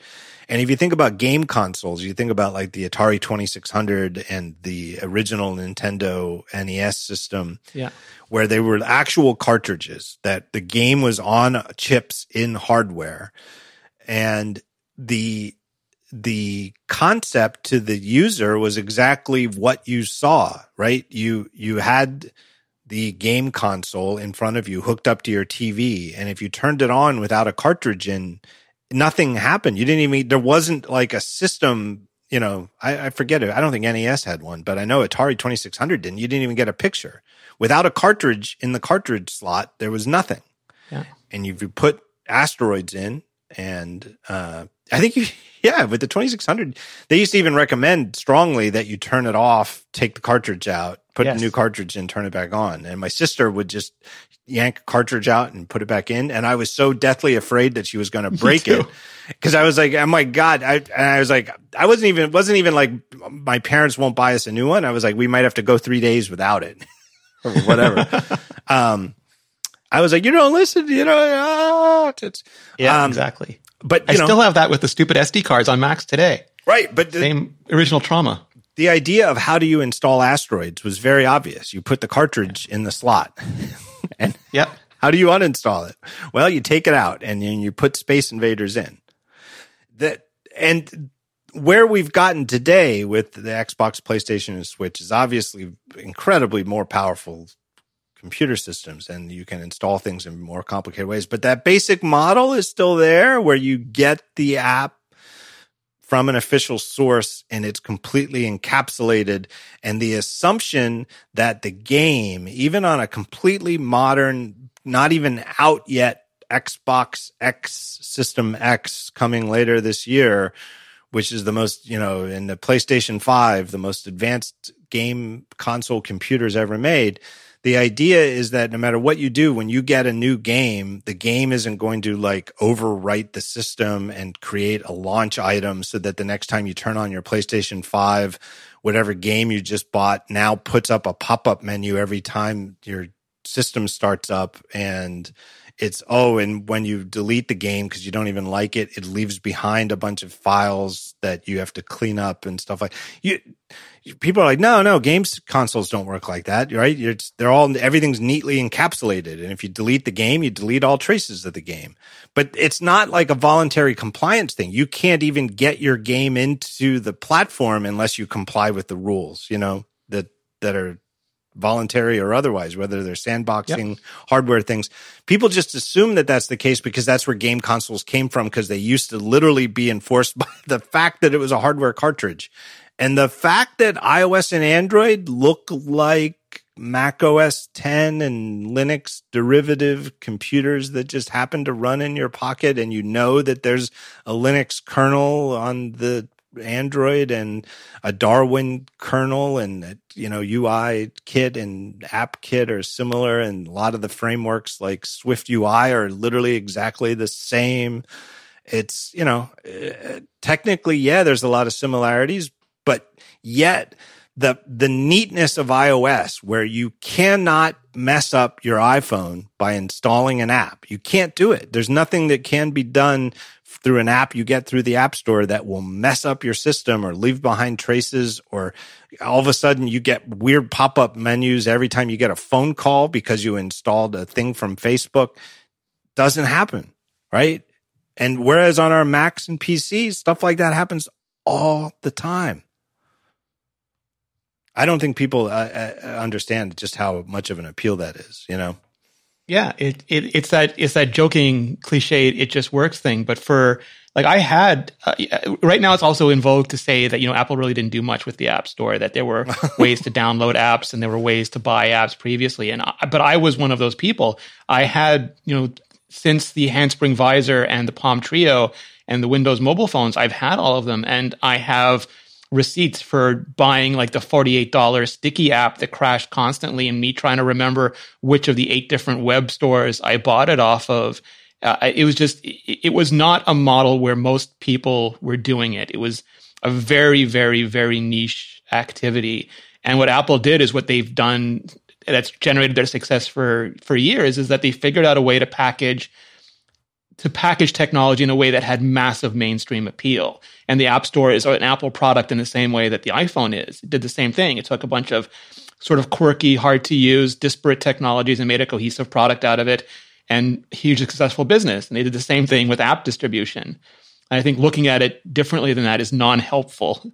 And I'm not saying that I agree with how it's run. I think that 2020 is very different than 2008, and that there are strong arguments for changing the percentage base, because it's really not that much money for Apple. People have this idea that Apple's fighting over this. It is literally pocket change for Apple. I forget how many billions it moves the needle, but it's like it's very low single digit for a company that makes hundreds of billions of dollars all the time. Right. And I also think that sideloading is important, especially in an age where China can block VPN apps and America might block TikTok. But it's not because I think there's anything fundamentally broken with the App Store. It's because I think that we're living in a time that requires a more flexible approach, just because the world is becoming a more chaotic place. But I think a lot of this, and this is where I get into a lot of trouble from a lot of people, I think there's a lot of frustration about apps and games moving from valuable, expensive, niche, scarce products into abundant commodity, if not unit-based, then rapidly becoming subscription-based. The same way we've seen news transformed by Google and movies and videos transformed by Netflix and music by Spotify. The same forces are being applied to apps and games. And I don't even think Apple understands it yet, but I think it's making a lot of developers who want to have successful apps angry, in the same way it makes a lot of YouTubers who want to have huge audiences and don't have them really angry. And all of these things serve as very good targets for channeling that anger. Yeah, I think so. And just I don't think it would change. I think Apple could give developers almost everything they want, and I still think developers would have to work really, really hard to figure out how to find a valuable niche or become a breakout mainstream sensation. And it wouldn't just magically make any developer super affluent overnight. Yeah. I really do think, though, just to tie off the Xbox Game Pass thing, that it's in some ways about games specifically, where they don't want these meta games that are games within an app. And even though Xbox Game Pass isn't mobile first, the technology, once you're talking about streaming, the technology is there where somebody could easily make one. It's that opening the door to streaming. And so I think if they were going to make an exception and they made it for Xbox Game Pass specifically, the fact that you're still playing Xbox games that require a hardware controller and aren't really meant for the sort of mobile context that most mobile games are, including Apple Arcade games, it's not really disruptive to Apple's current game market for iOS. But opening the door to streaming software in general, streaming from the cloud, is. And I really think that it's almost the inverse of the Epic argument, where the Epic argument, they're trying to say it's about everything, but they're really talking about games. The Xbox one, everybody's talking about games and competition with Apple Arcade, but I really think that from Apple's perspective, it's the broader perspective of they don't have a policy in place yet for streaming software, which is clearly coming. It's coming to games first. It's here for games. It's a present tense thing for games. It's obviously as cloud computing is more prominent and latency and ubiquitous 5G and good LTE networking is in more places, it's coming, and Apple doesn't have an answer for it yet, and how in terms what does it mean for a company that wants to have control over all of the apps on this platform? It's sort of like Microsoft when the web browser started becoming a thing. Is that they only understood Windows as Office apps. They didn't have any understanding at all of what Google Docs would be. Yeah. And it took like 30 years, but Scott McNealy's thin client future is finally getting closer to reality. And our mutual dear friend Guy English sent me something about that. When this whole thing broke, he'd sent me, and guys like us, where he has a long memory and remembers stuff like that. But it is true, the thin client from that era, and Oracle was a big player in that too. Yeah. It always did make sense that it would happen eventually. Just people weren't thinking it through at the time, right? Same way that the web became, web apps would be a future, but everybody at the time thought that the web would be the new Windows, and you'd run apps that were just like the apps you ran on Windows, but they'd go through your web browser. And it's like, that doesn't really make sense because it's just not good for it. And the payload grew faster than the delivery system every time. Right. And just you could just look at it. You know what I mean? Like, there's a reason Gmail is very super duper popular and doesn't look like a Windows or Mac app at all. It just, Hey doesn't look like a Mac app or a Windows app. It looks like a web app. And that's, not good or bad in and of itself. It just is what it is. But it did become the de facto lowest common denominator software platform. Yeah. All right, let's take a break. I'm going to thank our third and final sponsor, new sponsor. They sponsored, I think, 2 episodes ago, but I'm so happy to have them, Raycon. Everyone needs a great pair of wireless earbuds. Before you drop hundreds of dollars on a pair, check out wireless earbuds from Raycon. Raycon earbuds start at about half the price of any other premium wireless earbuds on the market, and they sound just as good as other top audio brands without naming them.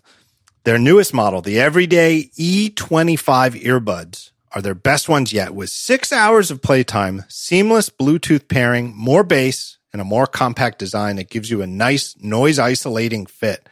Raycon's earbuds are so comfortable, perfect for conference calls or binging podcasts, whether it's like work stuff and you're, doing work calls, or entertainment stuff, listening to music, watching videos. Raycon's wireless earbuds are comfortable for long stretches of time with long battery life. Stylish, discreet, no dangling wires, no stems to distract anyone during calls. You look totally normal when you're on camera. Now's the time to get the latest and greatest from Raycon. You can get a 15% discount off their already low prices by going to buyraycon.com. BUYRAYCON. buyraycon.com/talkshow. That's buyraycon/talkshow, and you get 15% off Raycon wireless earbuds. My thanks to them for sponsoring this show. So now we've got Epic, and I feel like I do at least feel the news happened in the right order, like the hold my beer order. Right? Like, wow, this fight with Microsoft and Apple over the future of iOS gaming and Apple's tight-fisted control over the App Store and what type of games and stuff can be on it is fascinating. What drama. And Tim Sweeney is like, hold my beer, hold a keg of beer. Yes. Yeah. Good old Tim Sweeney. And so it's fun. Like somebody, why are we so interested in this? Why is it getting so much attention? Well, it's a lot of drama, and it is, I don't think and it is complex. It's not a simple, clear cut argument. There's a lot of money at stake. There's 2 big companies or 3, if you count Google. People have very strong opinions that run a gamut. It's not just 2 binary positions. It's a lot of drama.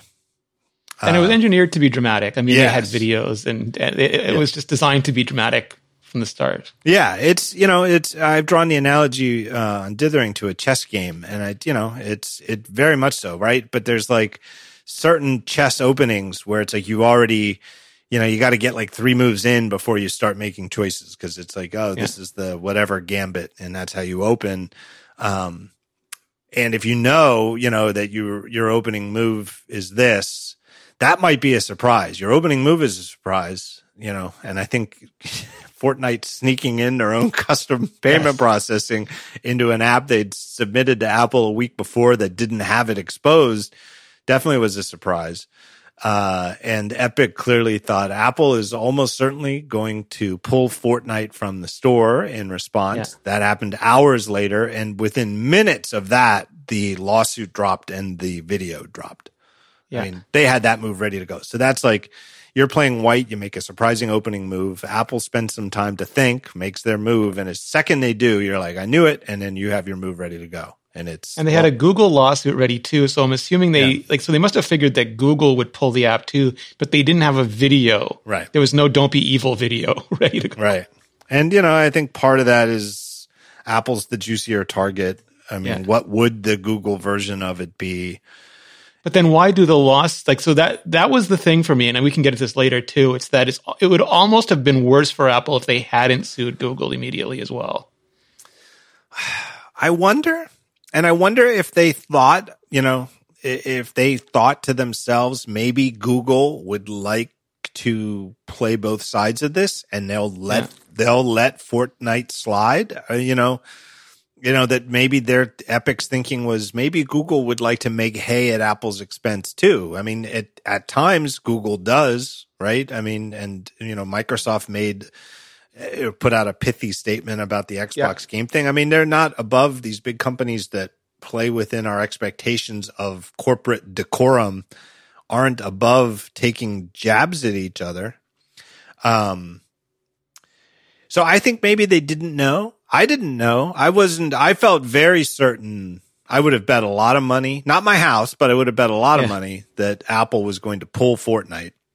Same. However crazy that seems, given how popular it is, but what else could they do? I would not have bet so much on Google. I would have made a much smaller bet on Google. And I think that they're just, that Epic's sort of, okay, we'll file a lawsuit against you too. We kind of have to. But they're everything they've done since has been less about Google and more about Apple. Yeah, the curious thing to me, though, and it touches on a lot of the arguments people made, and I think when a lot of these things happen, a lot of the feelings that get expressed are more generic or more personal, and they sort of get attached to Epic. So people who have had grudges or fundamental philosophical disagreements about the way the App Store gets run sort of voice those in support of Epic, regardless of whether they have anything to do with the specifics of Epic or not. And in this case, we saw a bunch of people saying, yes, the App Store is a monopoly. Apple needs to open it up. They should allow side loading. And the interesting thing to me is that Epic should have effectively shut that down immediately because they had side loading on Android. They used it. They hated it so much they had to go back to the Google Play Store. And in their lawsuit, they argue that it's insufficient. And for people who aren't familiar with it, the way it works on Android is basically like Gatekeeper in that you have to go in, turn it on, tap through a bunch of warning messages, and then install the app. And they said that is enough to make sure that almost nobody ever uses it. So it's effectively not there anyway. So when you argue that Apple should just allow Gatekeeper on the iPhone, that is an argument. I will make that argument too, but it is nothing that would make Epic any happier than they are right now. Well, I think correct me if I'm wrong. I actually did the research on this, and now I've already forgotten it, and of course I don't have the notes. But the way that Epic did it wasn't that they pulled Fortnite from the Play Store. They debuted the Android version of Fortnite outside the Play Store. And they tried to do it only on their own, only through side loading. And a year later, we're like, it didn't really work that well. So here it is for the Play Store. And now it complies. And it is still available outside the Play Store. So I actually went through on my Pixel and installed it. And it's actually, I have to say, I just hadn't been curious until this point how side loading worked on Android. It is different than Gatekeeper in a certain basic sense, where at least on the latest version of Android, I think it's Android 10, whatever I'm running on my Pixel Pixel 4 that's up to date. It's not a system-wide thing where you say allow apps from other sources. What you do is you pick apps that can install apps and they call them sources, and it's a little an APK source. It's confusing because you're in. So the way that you go about it is, I'm in Chrome with the default browser on Android, and I go to the Epic site and I say I want to get Fortnite, and they say, okay, start by downloading the Epic Games Store, or I think that's what they call it, and you download an APK file, which is like the .app bundle for them. And Chrome says, do you want to allow app installations from this source? You know, it might be dangerous, blah, blah, blah. I wasn't sure what that dialogue, I'm not trying to be obtuse here. I honestly didn't know what it meant. Like, do they mean the source is epicgames.com or the source is Chrome, the Chrome app on my phone? What they mean is the Chrome app. That's the source. And so what you do then, there's like a security section in the Android settings where you can say, here are the sources you're allowed to install apps from. And it's a list of apps.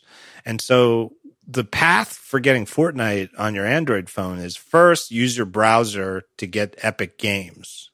And first you have to allow your browser to install apps. Then you run Epic Games, and you have to run through the same set of permission dialogues to let the Epic Game Store install apps, because the Epic Game Store is how you get Fortnite. So, and there's no notarization requirement like there is for the standard Gatekeeper. Like you can turn off that requirement for Gatekeeper, but there's no signed or notarized, as far as I know, for those Android apps. Yeah, maybe. Here's the dialog box. It says, Chrome, for your security, your phone is not allowed to install unknown apps from this source. And then your two options are cancel or settings. So again, I think that exact, and this is I'm on the epicgames.com/Fortnite website, and the dialog box just says Chrome, for your security, your phone is not allowed to install unknown apps from this source. I don't think it was a bad guess for me to say that the source is epicgames.com, but they mean Chrome. But if you just tap settings, then you go through and it's a very clear dialogue. The next screen jumps you right to settings, says Chrome, allow from this source. It's off by default, and it says your phone and personal data are more vulnerable to attack by unknown apps. By installing apps from this source, you agree that you are responsible for any damage to your phone or loss of data that may result from their use. And then you can turn it on. So I think there's a couple of things here. Number one, I think Epic's little A/B test on what is their success outside the Play Store is corrupted by the fact that they don't let you download Fortnite directly anyway. They make you download Epic Games and then through Epic Games get Fortnite, right? So it was on the Samsung store as well, but I think that also just shows us the market impact of the Samsung store versus Google Play. Yeah, I definitely think so. Which is confusing too, right? And it gets into the level of, okay, you have more choices is good. Well, not necessarily, because if you have a Samsung phone and you have access to the Play Store and the Samsung store, where are you supposed to go? Well, it also goes beyond that. Like when people say Android is open to the vendors. There's very little about Android that's open to the end consumer unless you build it yourself from the open source project, and very few human beings are capable of doing that to make a functional consumer phone. Right. And you, for example, you can't get like if there was an LG store, you couldn't get the LG store on Samsung, or the Samsung store on OnePlus. And that was part of their argument, was that Google was sort of forcing OnePlus not to include the Epic Game Launcher built in, which would make it easier for customers. And we're forcing LG not to include it, which would make it easier for customers. And I don't think that these dialog boxes are particularly alarming in their language. I mean, honestly, I'm not trying to be, again, I keep saying I'm not trying to be obtuse, but I'm really not. I think that these are very reasonable paths to turn on sideloading. It's very difficult. You wouldn't happen by accident, which is important and I think correct. And if you really want to get Fortnite, the path to do it is pretty obvious, but it's Epic's own fault that it is a 2-level, first install the Epic Game Store, then install Fortnite. It's their own dumbass fault. However many people they've lost by not just allowing the Fortnite.apk to be downloaded directly from the web and only granting your web browser this super ability to install apps. That's their own fault for putting their desire to have an Epic Game Store ahead of making it as easy as possible to install Fortnite. So if they've that's sort of like I'm spoiler here, but that's why I'll get to later, is that Epic is not the Batman we want or need here, because their goal is not to have you install Fortnite. Their goal is to get the Epic Store on. Like their problem is not so much they hate the App Store and hate the Google Play Store in that they want to be an App Store or a Google Play Store. They don't want to give 30% of their income to Apple or Google. They want to charge 12% or whatever it ends up being to other game developers. Right. They want to be on the opposite side of that fence. Right. And much like a lot of the stuff with President Trump, where it's like, just listen to him, right? He literally said, I'm trying to keep the post office underfunded so they can't count the millions of ballots, and they're like, you weren't supposed to say that out loud. And he's like, oh yeah, that's what I'm doing. It's the same way where Tim Sweeney has said, just the other day, he even said, like, wouldn't it be great if you could buy once and have the same game on your PlayStation and your Switch and your phone? And again, I'm not even disagreeing that from a user's perspective, that would be great. It would be fantastic if you could buy a $60 app once and run it on 2 platforms and your phone with one purchase. I agree from the consumer's perspective. Totally agree. But what is he talking about as the mechanism for that? He's talking about the Epic Store. Yes. I mean, and his games. Right. He's not fighting any other developers' battles but his own. So Google. I'm not surprised that they kicked Fortnite off. I wouldn't have bet heavily on it. I can see why they're not making a big stink about it, because the existence of Android. I think this would be a lot easier on Android if the Play Store were a lot more like the iOS App Store and had a lot more of the rules. It's increasingly becoming like that, though. Like Google has moved away from the open Android model towards a far more controlled Google Play Services model over the years. And even with games, they are far more controlling with games than they are with random software. But there's an awful lot of people who are, what they're saying they want from iOS at a user's perspective is something like Gatekeeper, or what Android calls, I don't even know if they have a name for it, but something that would let you install apps by clicking, off by everybody. Oh, everybody reasonable agrees it would be off by default. Because it even is on the Mac, and everybody, and yes, there's some diehards on the issue who maybe would say that's somehow philosophically offensive. Off by default, easily turned on with a warning that is truthful and not unnecessarily alarming. And therefore it would give you, the user, freedom to get things that either aren't allowed or otherwise are just optional through their platform's app store. They have it on Google, right? That's so there's a part of this thing where it's very uncomfortable for Epic, in my opinion, to say, well, what do you want Apple to do? What could Apple do to just say, okay, you know what, Tim Sweeney and Epic, you're right, we're wrong. Let's, we'll just do whatever you want. What do you want us to do?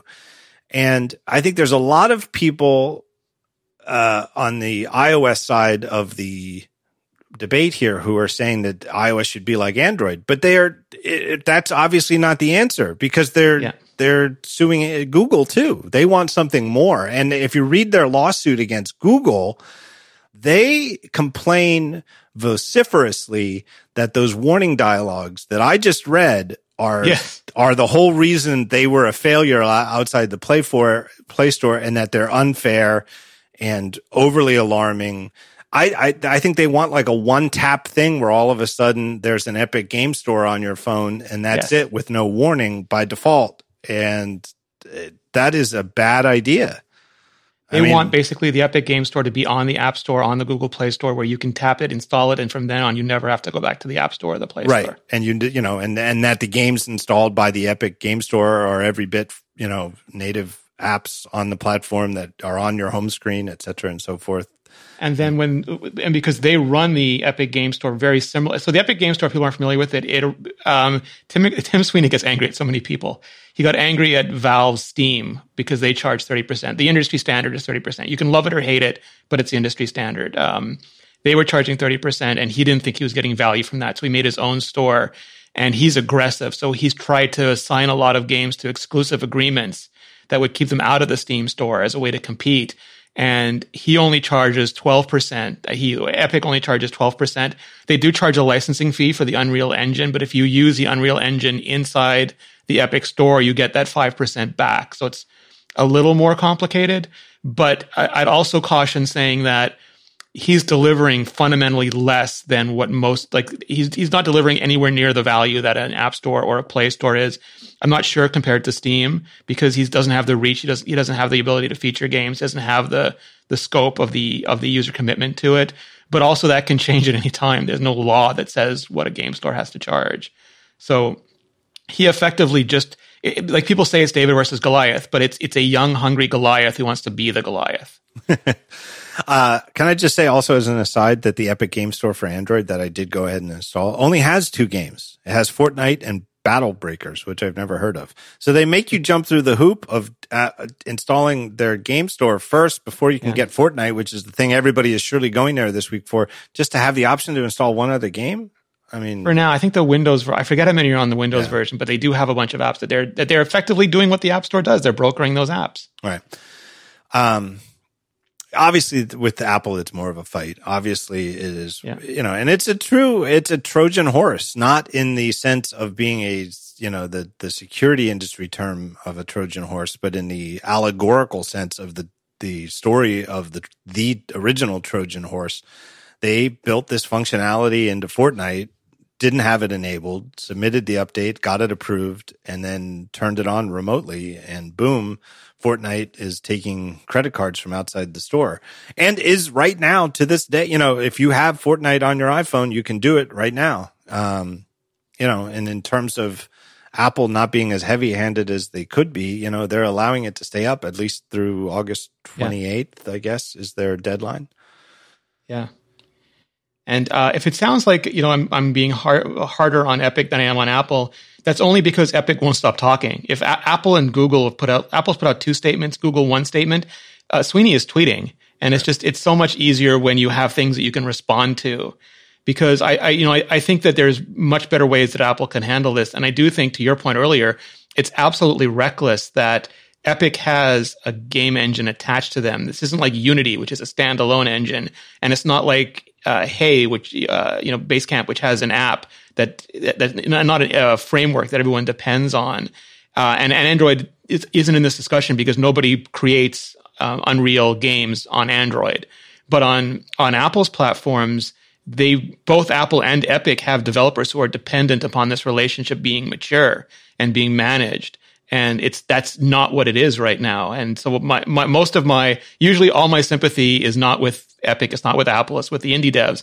But here it's also with the people whose businesses depend on the Unreal Engine and right now are nervous, if not terrified, about what's happening. Yeah, and I looked into this.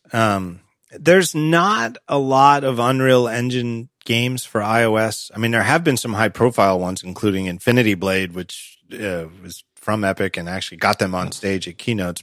Probably not going to be on stage at future keynotes for a while. It's not and they sold Gears of War to Microsoft. But it is, even if you don't plan it if you don't have direct plans for launching your in the works title for iOS, the fact that it's a possibility is certainly there, right? And platforms really need to be stable and predictable, and you can say what you want. And, that's a lot of what the predictability is. You mentioned, hey, that's a real issue with the App Store guidelines and it makes the platform unreliable, right? Like, yes. And I think this is so funny that when Hey launched and Apple initially let the first version through, and then the second version before they officially launched, they were like, you need to implement in-app purchasing. This isn't in compliance. And rather than sit there and stew quietly, Jason Fried and David Heinemeier Hansson collectively, went public with it in a very effective way, right? DHS doesn't do anything quietly. No, he doesn't, and they're such a good duo because there's sort of it's not good cop, bad cop, but like loud cop, quiet cop, right? Dramatic cop and stuff. Yeah. But it was a very effective campaign.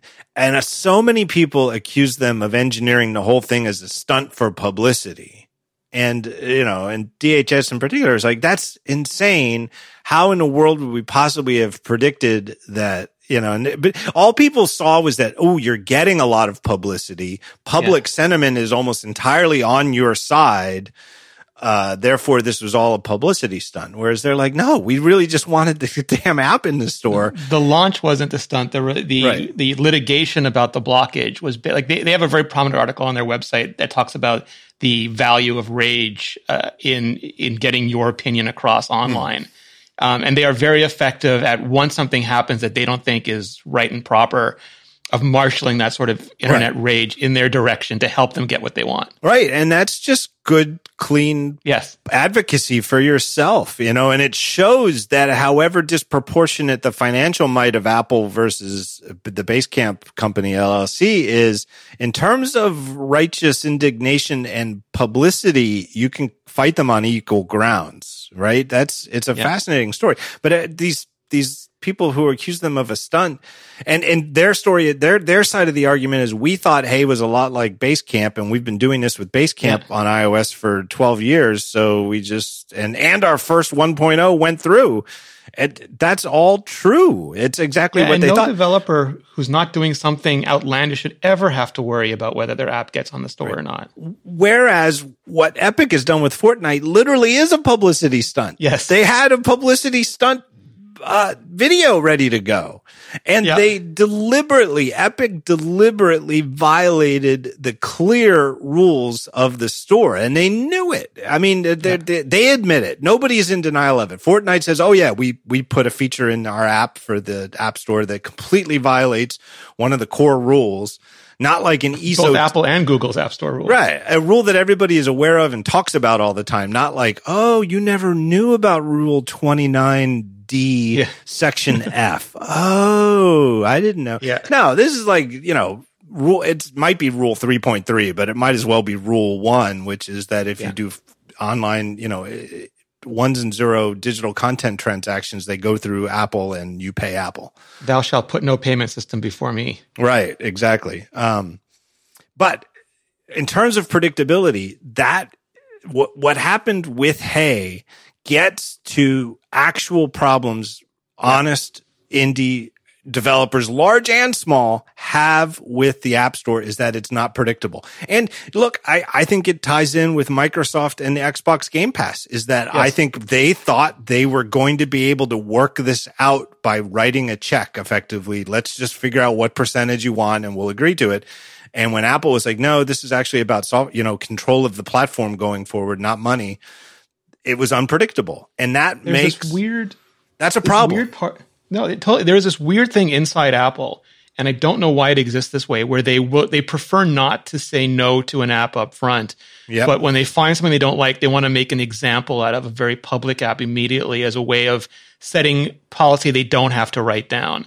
And I think maybe that is a lot of legal ass covering, or it's a way of they see it as a way of maintaining flexibility. But I think it's absolutely detrimental to developer confidence in the platform. And I really wish they wouldn't do that. It takes their most ardent supporter and turns them into a disgruntled, angry individual, and there's just no reason for it. Right. I think in terms of sort of breaking free of some of the, I don't know, what are they, barnacles, things that are stuck, the way that the argument has sort of gotten rusty and we're sort of making the same arguments over and over again. And if you really just want to, let's break this off, snap this off and find a new perspective. Like one of the ways Apple could let's rethink the App Store is, how can we make this a lot more predictable now and anticipating future trends? I think that the whole reader app category is unpredictable because it's clearly what they're just the plain terminology calling Netflix a reader app. It just speaks to the fact that the rule is ambiguous in terms of what qualifies and what doesn't, and if you want to say games definitely don't qualify, games are one of those things like pornography where there's I know it when I see it, right? Yeah. It's, you can say games and people know what games are, right? Bandersnatch is game-like video, but everybody knows it's not a game. Yeah. So I think that unpredictability, I don't think in terms of what chess moves one side or the other may or may not have anticipated or predicted, I'm not entirely sure Epic foresaw Apple saying, we're going to sever your Apple developer agreement. Maybe they did, maybe they didn't. But this is the thing, and like you pointed it out, this is what puts Unreal Engine at risk, because it has nothing to do with iOS. It's because they develop it using Macs so that it can run on iOS. Presumably, the PC development where it's bread and butter of the Unreal target audience of games isn't done on a Mac, but they need to be able to do the development on a Mac to keep it compiling. Even if you don't even count the Mac as a target, it's, although that's probably less relevant as time goes on and Apple and Macs move to Apple Silicon, that the Mac will, as a byproduct of being more architecturally similar to iOS, but that's neither here nor there. But if they want it to run on iOS, they need to compile it on a Mac. And if they need to compile it on a Mac, they need an Apple developer license. And technically, they could just say, well, Rene. They could let you sideload it. I mean, they hate that whole idea. Or they could register a new Apple developer license agreement in somebody else's name, the Rene Ritchie, personal thing.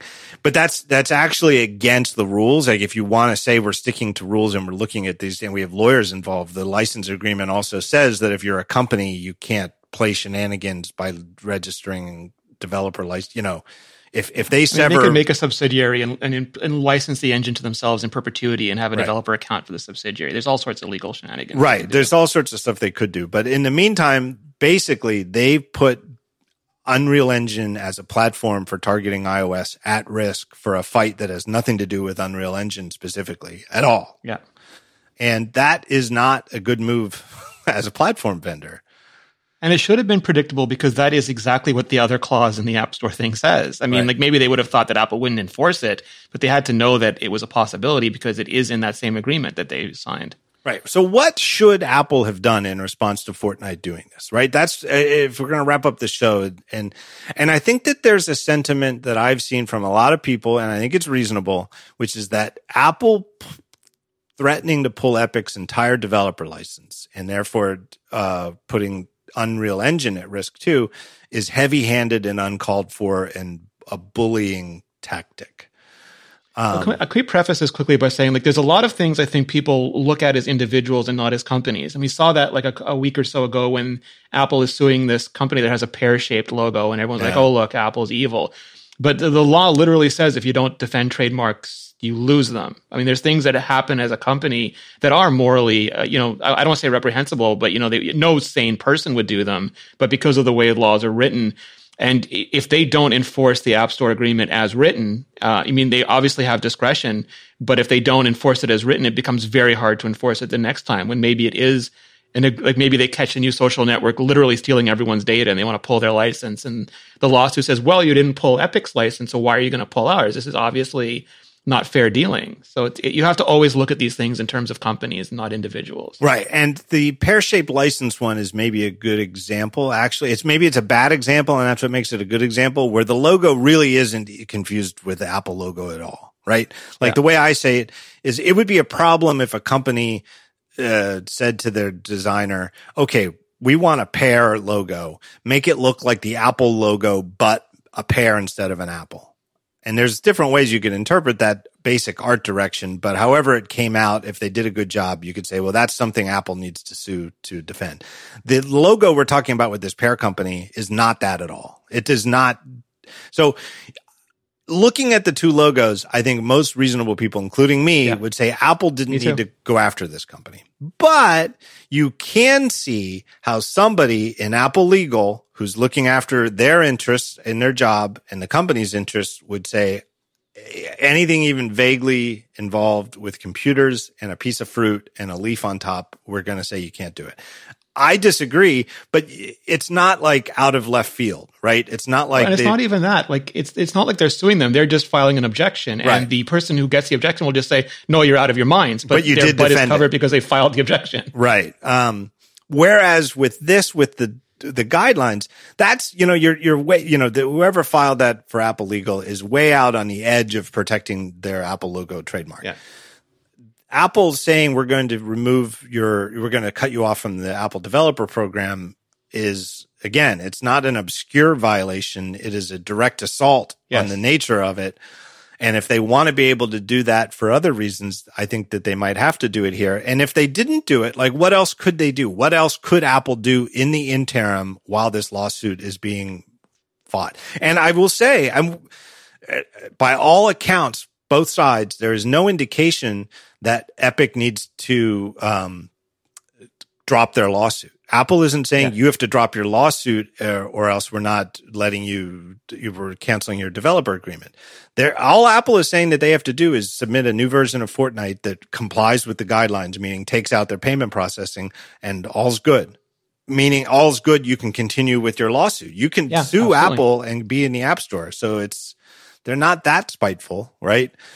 What else could Apple do if they don't threaten to take the developer license away? I guess what they could do is not just take Fortnite out of the store, but make Fortnite stop working on installed devices.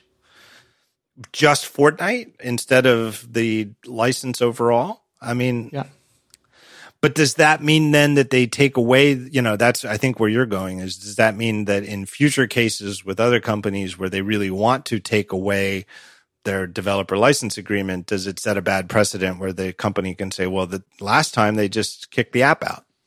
Yeah, I mean, precedent is everything. That's why, I'm not saying the pair thing wasn't ridiculous. It was, but it's pro forma. And I'm not saying that this is a huge threat to the business, but everything is based on precedent. And if it says in the agreement, this is what happens 28 days after you do that, this is what happens 28 days after you do that. And if you start not doing those things as a company, you're setting a precedent that in who knows what egregious case comes up next, it gets litigated saying, well, Your Honor, they didn't do it in these 3 other cases. Why are they doing it now? They're being punitive. Right. And it gets to the nature of the word anti-competitive, which is weird. Ben Thompson's been mentioning lately that the case with Qualcomm brings up the term, the difference between anti-competitive and hyper-competitive, which is interesting. But the thing about anti-competitive is that in a lot of sense, whenever we bring up anti-competitive, what you're really also talking about is just being competitive. Yes. Anti-competitive behavior and competitive behavior is often the same thing, right? And it's not really anti meaning the opposite. Like anti-competitive is sort of like socialist, communist, everybody, everybody hold hands and share collectively in the common good for everybody, right? Or you're a legal monopoly like some cable companies are, where you give up some form of regulation in exchange for owning a market. Right. Anti-matter and matter just cancel each other out. Anti-competition and competition aren't opposites, really. And so if you're saying that Apple shouldn't yank or put the kill switch on Fortnite and disable Fortnite on all the phones that are out there, and they shouldn't revoke their developer cert, well, then what should they do? There is nothing left. What? They just sit and take it and let Fortnite completely flagrantly violate the terms of the agreement and then when the next app does it, what can they do then? Because they just said they're not going to do anything when Fortnite did it. So like every game, the company that owns Facebook owns Farmville, and the company that owns Candy Crush King, I think it is, they will just switch to the same thing immediately. Well, would they? I don't know, because then the lawsuit gets settled and it's settled in Apple's favor, and all of a sudden there's a reckoning for all of these companies, I guess. Yeah, no, fair point. But I mean, it's hard to have someone, basically it's Occupy Wall Street for the App Store at that point. Yeah, but anybody who does want to take their chances the way Epic is, it would certainly be free game for it. So I don't know. I don't think it's uncalled for Apple to do it. I think it's actually just shows how reckless it was in the first place for Epic to wage the battle this way. They certainly could have. They could have pulled Fortnite, right? Like they could have done that instead. Right. They could have just said, we're not going to put Fortnite on iOS devices until Apple changes their policy. And if you're upset about that, here's Apple's communication numbers. Right. Well, or the far less dramatic. Well, all right. So they could have pulled it, and then that disrupts all of the customers, the mutual customers of Fortnite and iOS. Which, again, I don't want to lose them in my discussion of this, right? Like Apple and Epic and the courts can sort of omit them as best they can or use them as pawns to only make their side of the argument. But let's just face it, people who like playing Fortnite on their devices should get to keep playing Fortnite. And right now they get to keep playing Fortnite. And it is still hosted in the App Store. Yes. So if you reset your iPhone or get a new iPhone and need to re-download Fortnite, it's there. I got it on my phone, even though I never had it, because my son had it and we have family sharing. And so I could go to the App Store, purchased family member Jonas, and then find Fortnite, and I got it. So it is still there, and it's the version that has the, against the rules payment processing. And it's hard to make the anti-competitive argument specifically with games because, people will say there's no choice, but games are games. We were making that point earlier. You can play Fortnite on Android. You can play it on Xbox. You can play it on PlayStation. You can play it on Switch. There are several markets available to Epic for selling Fortnite. They don't, and then one of the best ways to, again, it does hurt the customers who want to play it specifically on iOS, but in a traditional market, if you're not happy with the terms of one store, you go to the other stores, and hopefully, like that's what Apple did with Verizon. Verizon wasn't happy with their terms. They sold so many phones on AT&T, right. Verizon came begging for an iPhone. Right. And again, that's competition, And again, I'll make the point. I would go on the side. There is the sense that the Xbox Game Pass thing is anti-competitive on Apple's part because it is blocking Microsoft from doing this thing that Microsoft wants to provide and that a lot of iOS users want to use. But in another sense, it's extremely competitive because now if you care about playing Xbox Game Pass games on your phone, there's a huge new competitive reason to buy an Android phone instead of an iPhone. Absolutely. So in a sense, it's competitive. Yeah, absolutely. But in terms of ultimately blaming Epic for the putting Unreal Engine at risk and not blaming Apple for saying that come August 28th, if you haven't fixed this, we're going to sever your developer account. They're the ones who decided to open this by flagrantly violating the rules of the store with a Trojan horse implementation of the feature. The way that they could have done this and had the same lawsuit is submit the app on the up and up with that feature fully exposed, have App Store tap through and say, whoa, this is against the rules. No way. I don't know what you were thinking. You cannot put your own payment in here as an alternative. It's rejected. File the lawsuit because the app was rejected. And there you go. You've got your lawsuit. You submitted the app with the feature on its face so the Apple could see it. They rejected it. You can make your case publicly that this would have allowed them to pass 20% or 30% savings on to the users. And Apple would have no grounds to cancel their developer license agreement. Not only, I don't think Apple would do it. I don't believe there'd be any grounds for them to do it according to the terms. It's all Epic's own doing. They gave Apple the ability to do it. So I think that the people who think Apple's being a bully in this regard, well, it's Epic who's the one who started it by doing something that they knew would open the door to it. And it's reckless behavior as the platform provider for Unreal Engine. Yeah, and I think that goes to a lot of the motivation behind this because I think it really was really well planned. Like people have asked why they're not suing Xbox or PlayStation or Switch because, again, 30% is the industry standard. And you can say, like Tim Sweeney will say, it's because he believes that those platforms sell hardware at cost or a loss and also do better partnering deals with big studios, so they better earn their 30%. And again, that's something that people can rightfully argue about. Also, Sony owns 1.4% of Epic. Tencent owns 40% of Epic, and Tencent wants their own stores as well. Microsoft, they made up famously, and Nintendo licenses the Unreal Engine. So they don't have a normal developer platform relationship with Nintendo.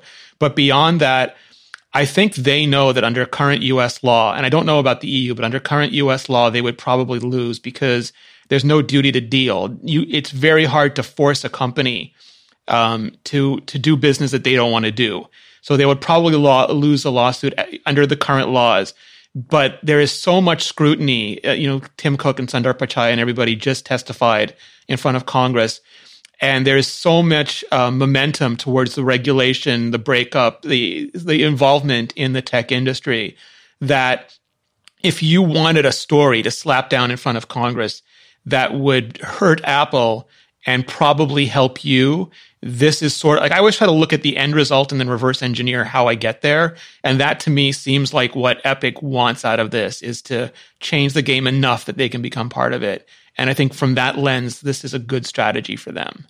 I don't know. I'm not sure. I think it is good. And in broad terms, are you saying that in terms of they're battling this out in the court of public opinion? Yeah, I think also, I think because I don't think they'd win a lawsuit, but I think that they're creating a huge controversy that plays into the idea that people who are technologically illiterate will eventually be able to regulate companies like Apple. Yeah, and I think that one of the things that sort of gets lost, and again, I don't want to teach a high school civics course, but the judicial branch of the government is a lot less political than. Again, and it's very political, but it's less political than the legislative branch, who are literally elected politicians. And the court of public opinion doesn't hold any sway in a court of law, right? Like if you don't have the law, you got nothing to argue about when you're arguing, this case legally. When you're arguing, there's no jury to nullify in these kind of courses. It's literally like a judge sitting there looking at you. Right. But when you're arguing before Congress, the way things should be holds a lot of sway, because what Congress can do is write laws the way they should be. Right. And again, we have a whole discussion that, there's certain judges have certain perspectives and they interpret laws in different ways. And it's not, you can't remove, it's not absolute that Congress is completely political and the judicial branch is not, but court of public opinion arguments definitely have more sway when legislators and regulators are involved, not judges.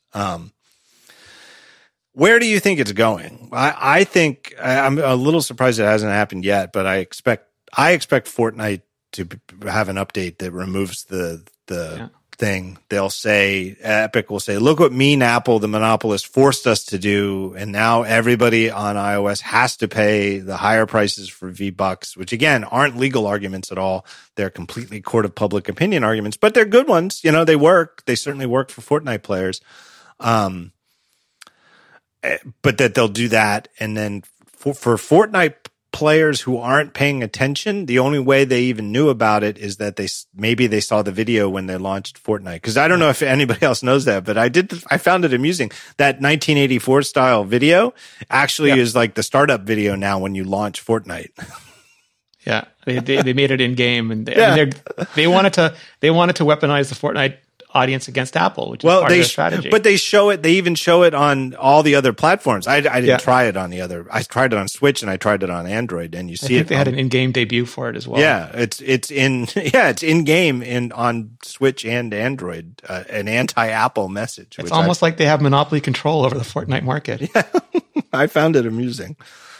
I don't know where it's going to end up. I don't know. But I do think the other point I'll point out though is I think that, okay, they picked their targets. They picked Google and Apple, and I think they are juicier court of public opinion targets. But if they were to win, and you never know how these things will turn out in court, right? No. Look at Qualcomm, which had like a terrible, like you're an anti-competitive monopolist who broke the law. They appealed, and the appeal was like 3-0, who said, nope, that's all wrong, right? So, I don't know, skipping the argument. One of the fascinating things is those Qualcomm lawyers who almost always fight against antitrust are now fighting for it.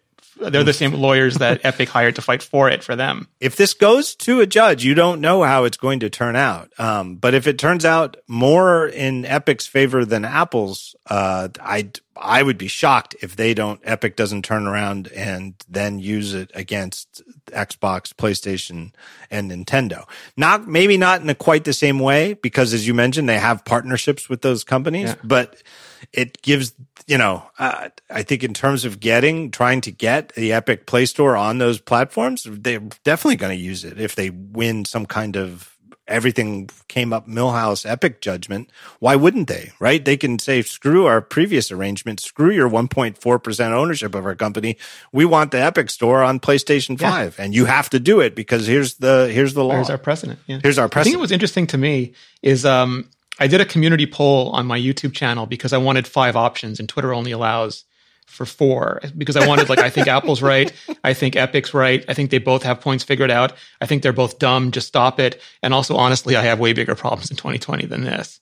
And people would assume that my audience is super pro Apple, but with the Microsoft Xbox streaming, some people did say, it's Apple Store, they can do what they want, but almost everybody thought that Apple was being stupid and wrong about it. Like, it wasn't even close. Nobody's affinity for Apple stopped them from thinking that it wasn't dumb for Apple to block Xbox streaming. But here, like 41% of people are on Apple's side, 18 on Epic's, 17 think that they're both right, 3% think they're both wrong, and 20% think there are way bigger problems in the world right now. So it's like, it's one of those things where I think Epic had a good initial strategy, but they made some mistakes along the way that took away the momentum. Like, I think the Google lawsuit was one of those mistakes. And just them tweeting so much, I think, was one of, or just being so overly communicative. It's like a friend of mine, Devin, who runs a Legal Eagle channel.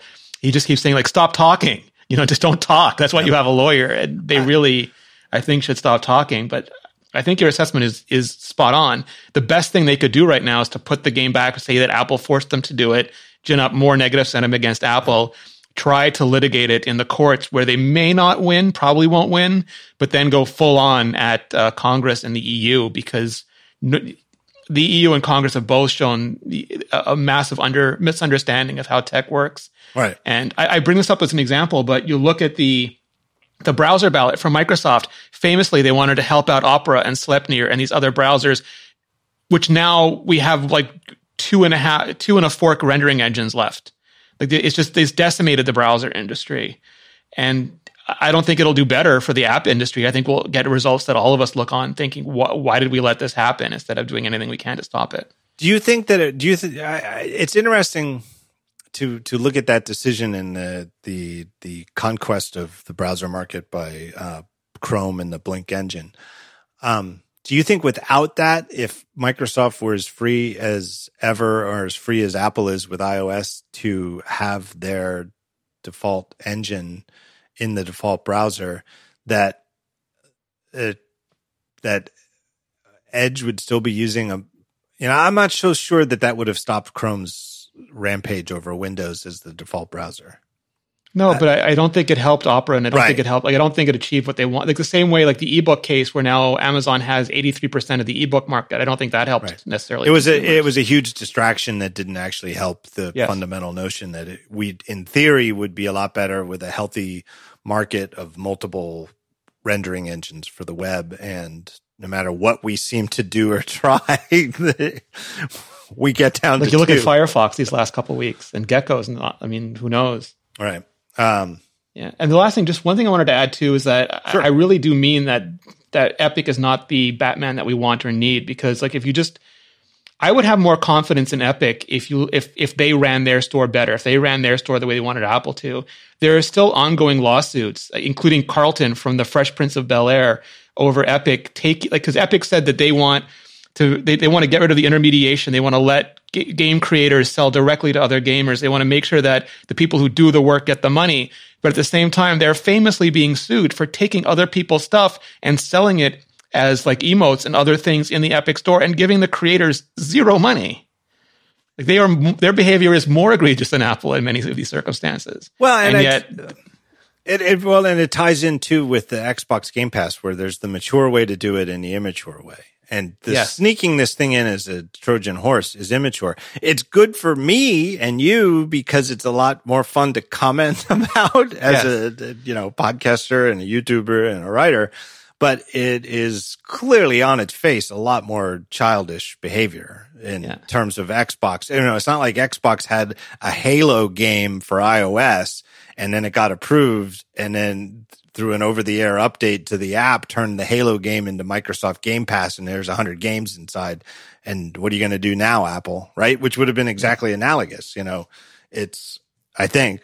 And Netflix, I wasn't aware of this until I saw it yesterday, but Netflix is being scrutinized because of the way that people are actually saying that Netflix has a monopoly over Netflix content and don't deal well with other creators and demand all the rights, and the same arguments are going on there.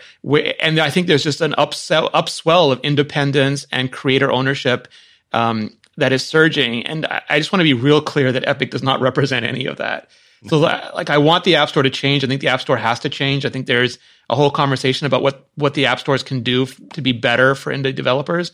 This isn't that at all. Yeah. Yeah. It's just some very interesting, striking, and very, similarities, because Xbox and Fortnite are all about games, and the Hey thing is interesting because it's about. And it's not even Spotify where they have to pay artists. Like, it's not like Epic is literally refusing to pay the people whose money they're making.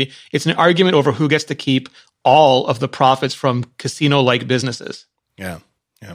All right, Rene, that's call it a wrap. I mean, we've got plenty more to go on. Short episode? Yeah, short episode. It's short year. Everybody can, of course, find your fine work at YouTube, youtube.com/Rene Ritchie, right? Yes, That's sir. the channel. You broke what'd you break on the subscribers? I know you 100,000. 100,000 subscribers. Yeah. We can make it 101,000 if everybody here subscribes. You're doing great work there. I don't know how the hell you make so many videos a week. I say it every time you're on, but keep it up. You're doing good work. I appreciate it. And of course, Thank on you. Twitter, same handle, Rene Ritchie. Keep up with you there. My thanks to our sponsors. Backwards Order, Raycon, wireless earbuds, Feels, CBD, delivered right to your door. And of course, Squarespace, make a new website. Talk to you soon, Rene. Thank you, John.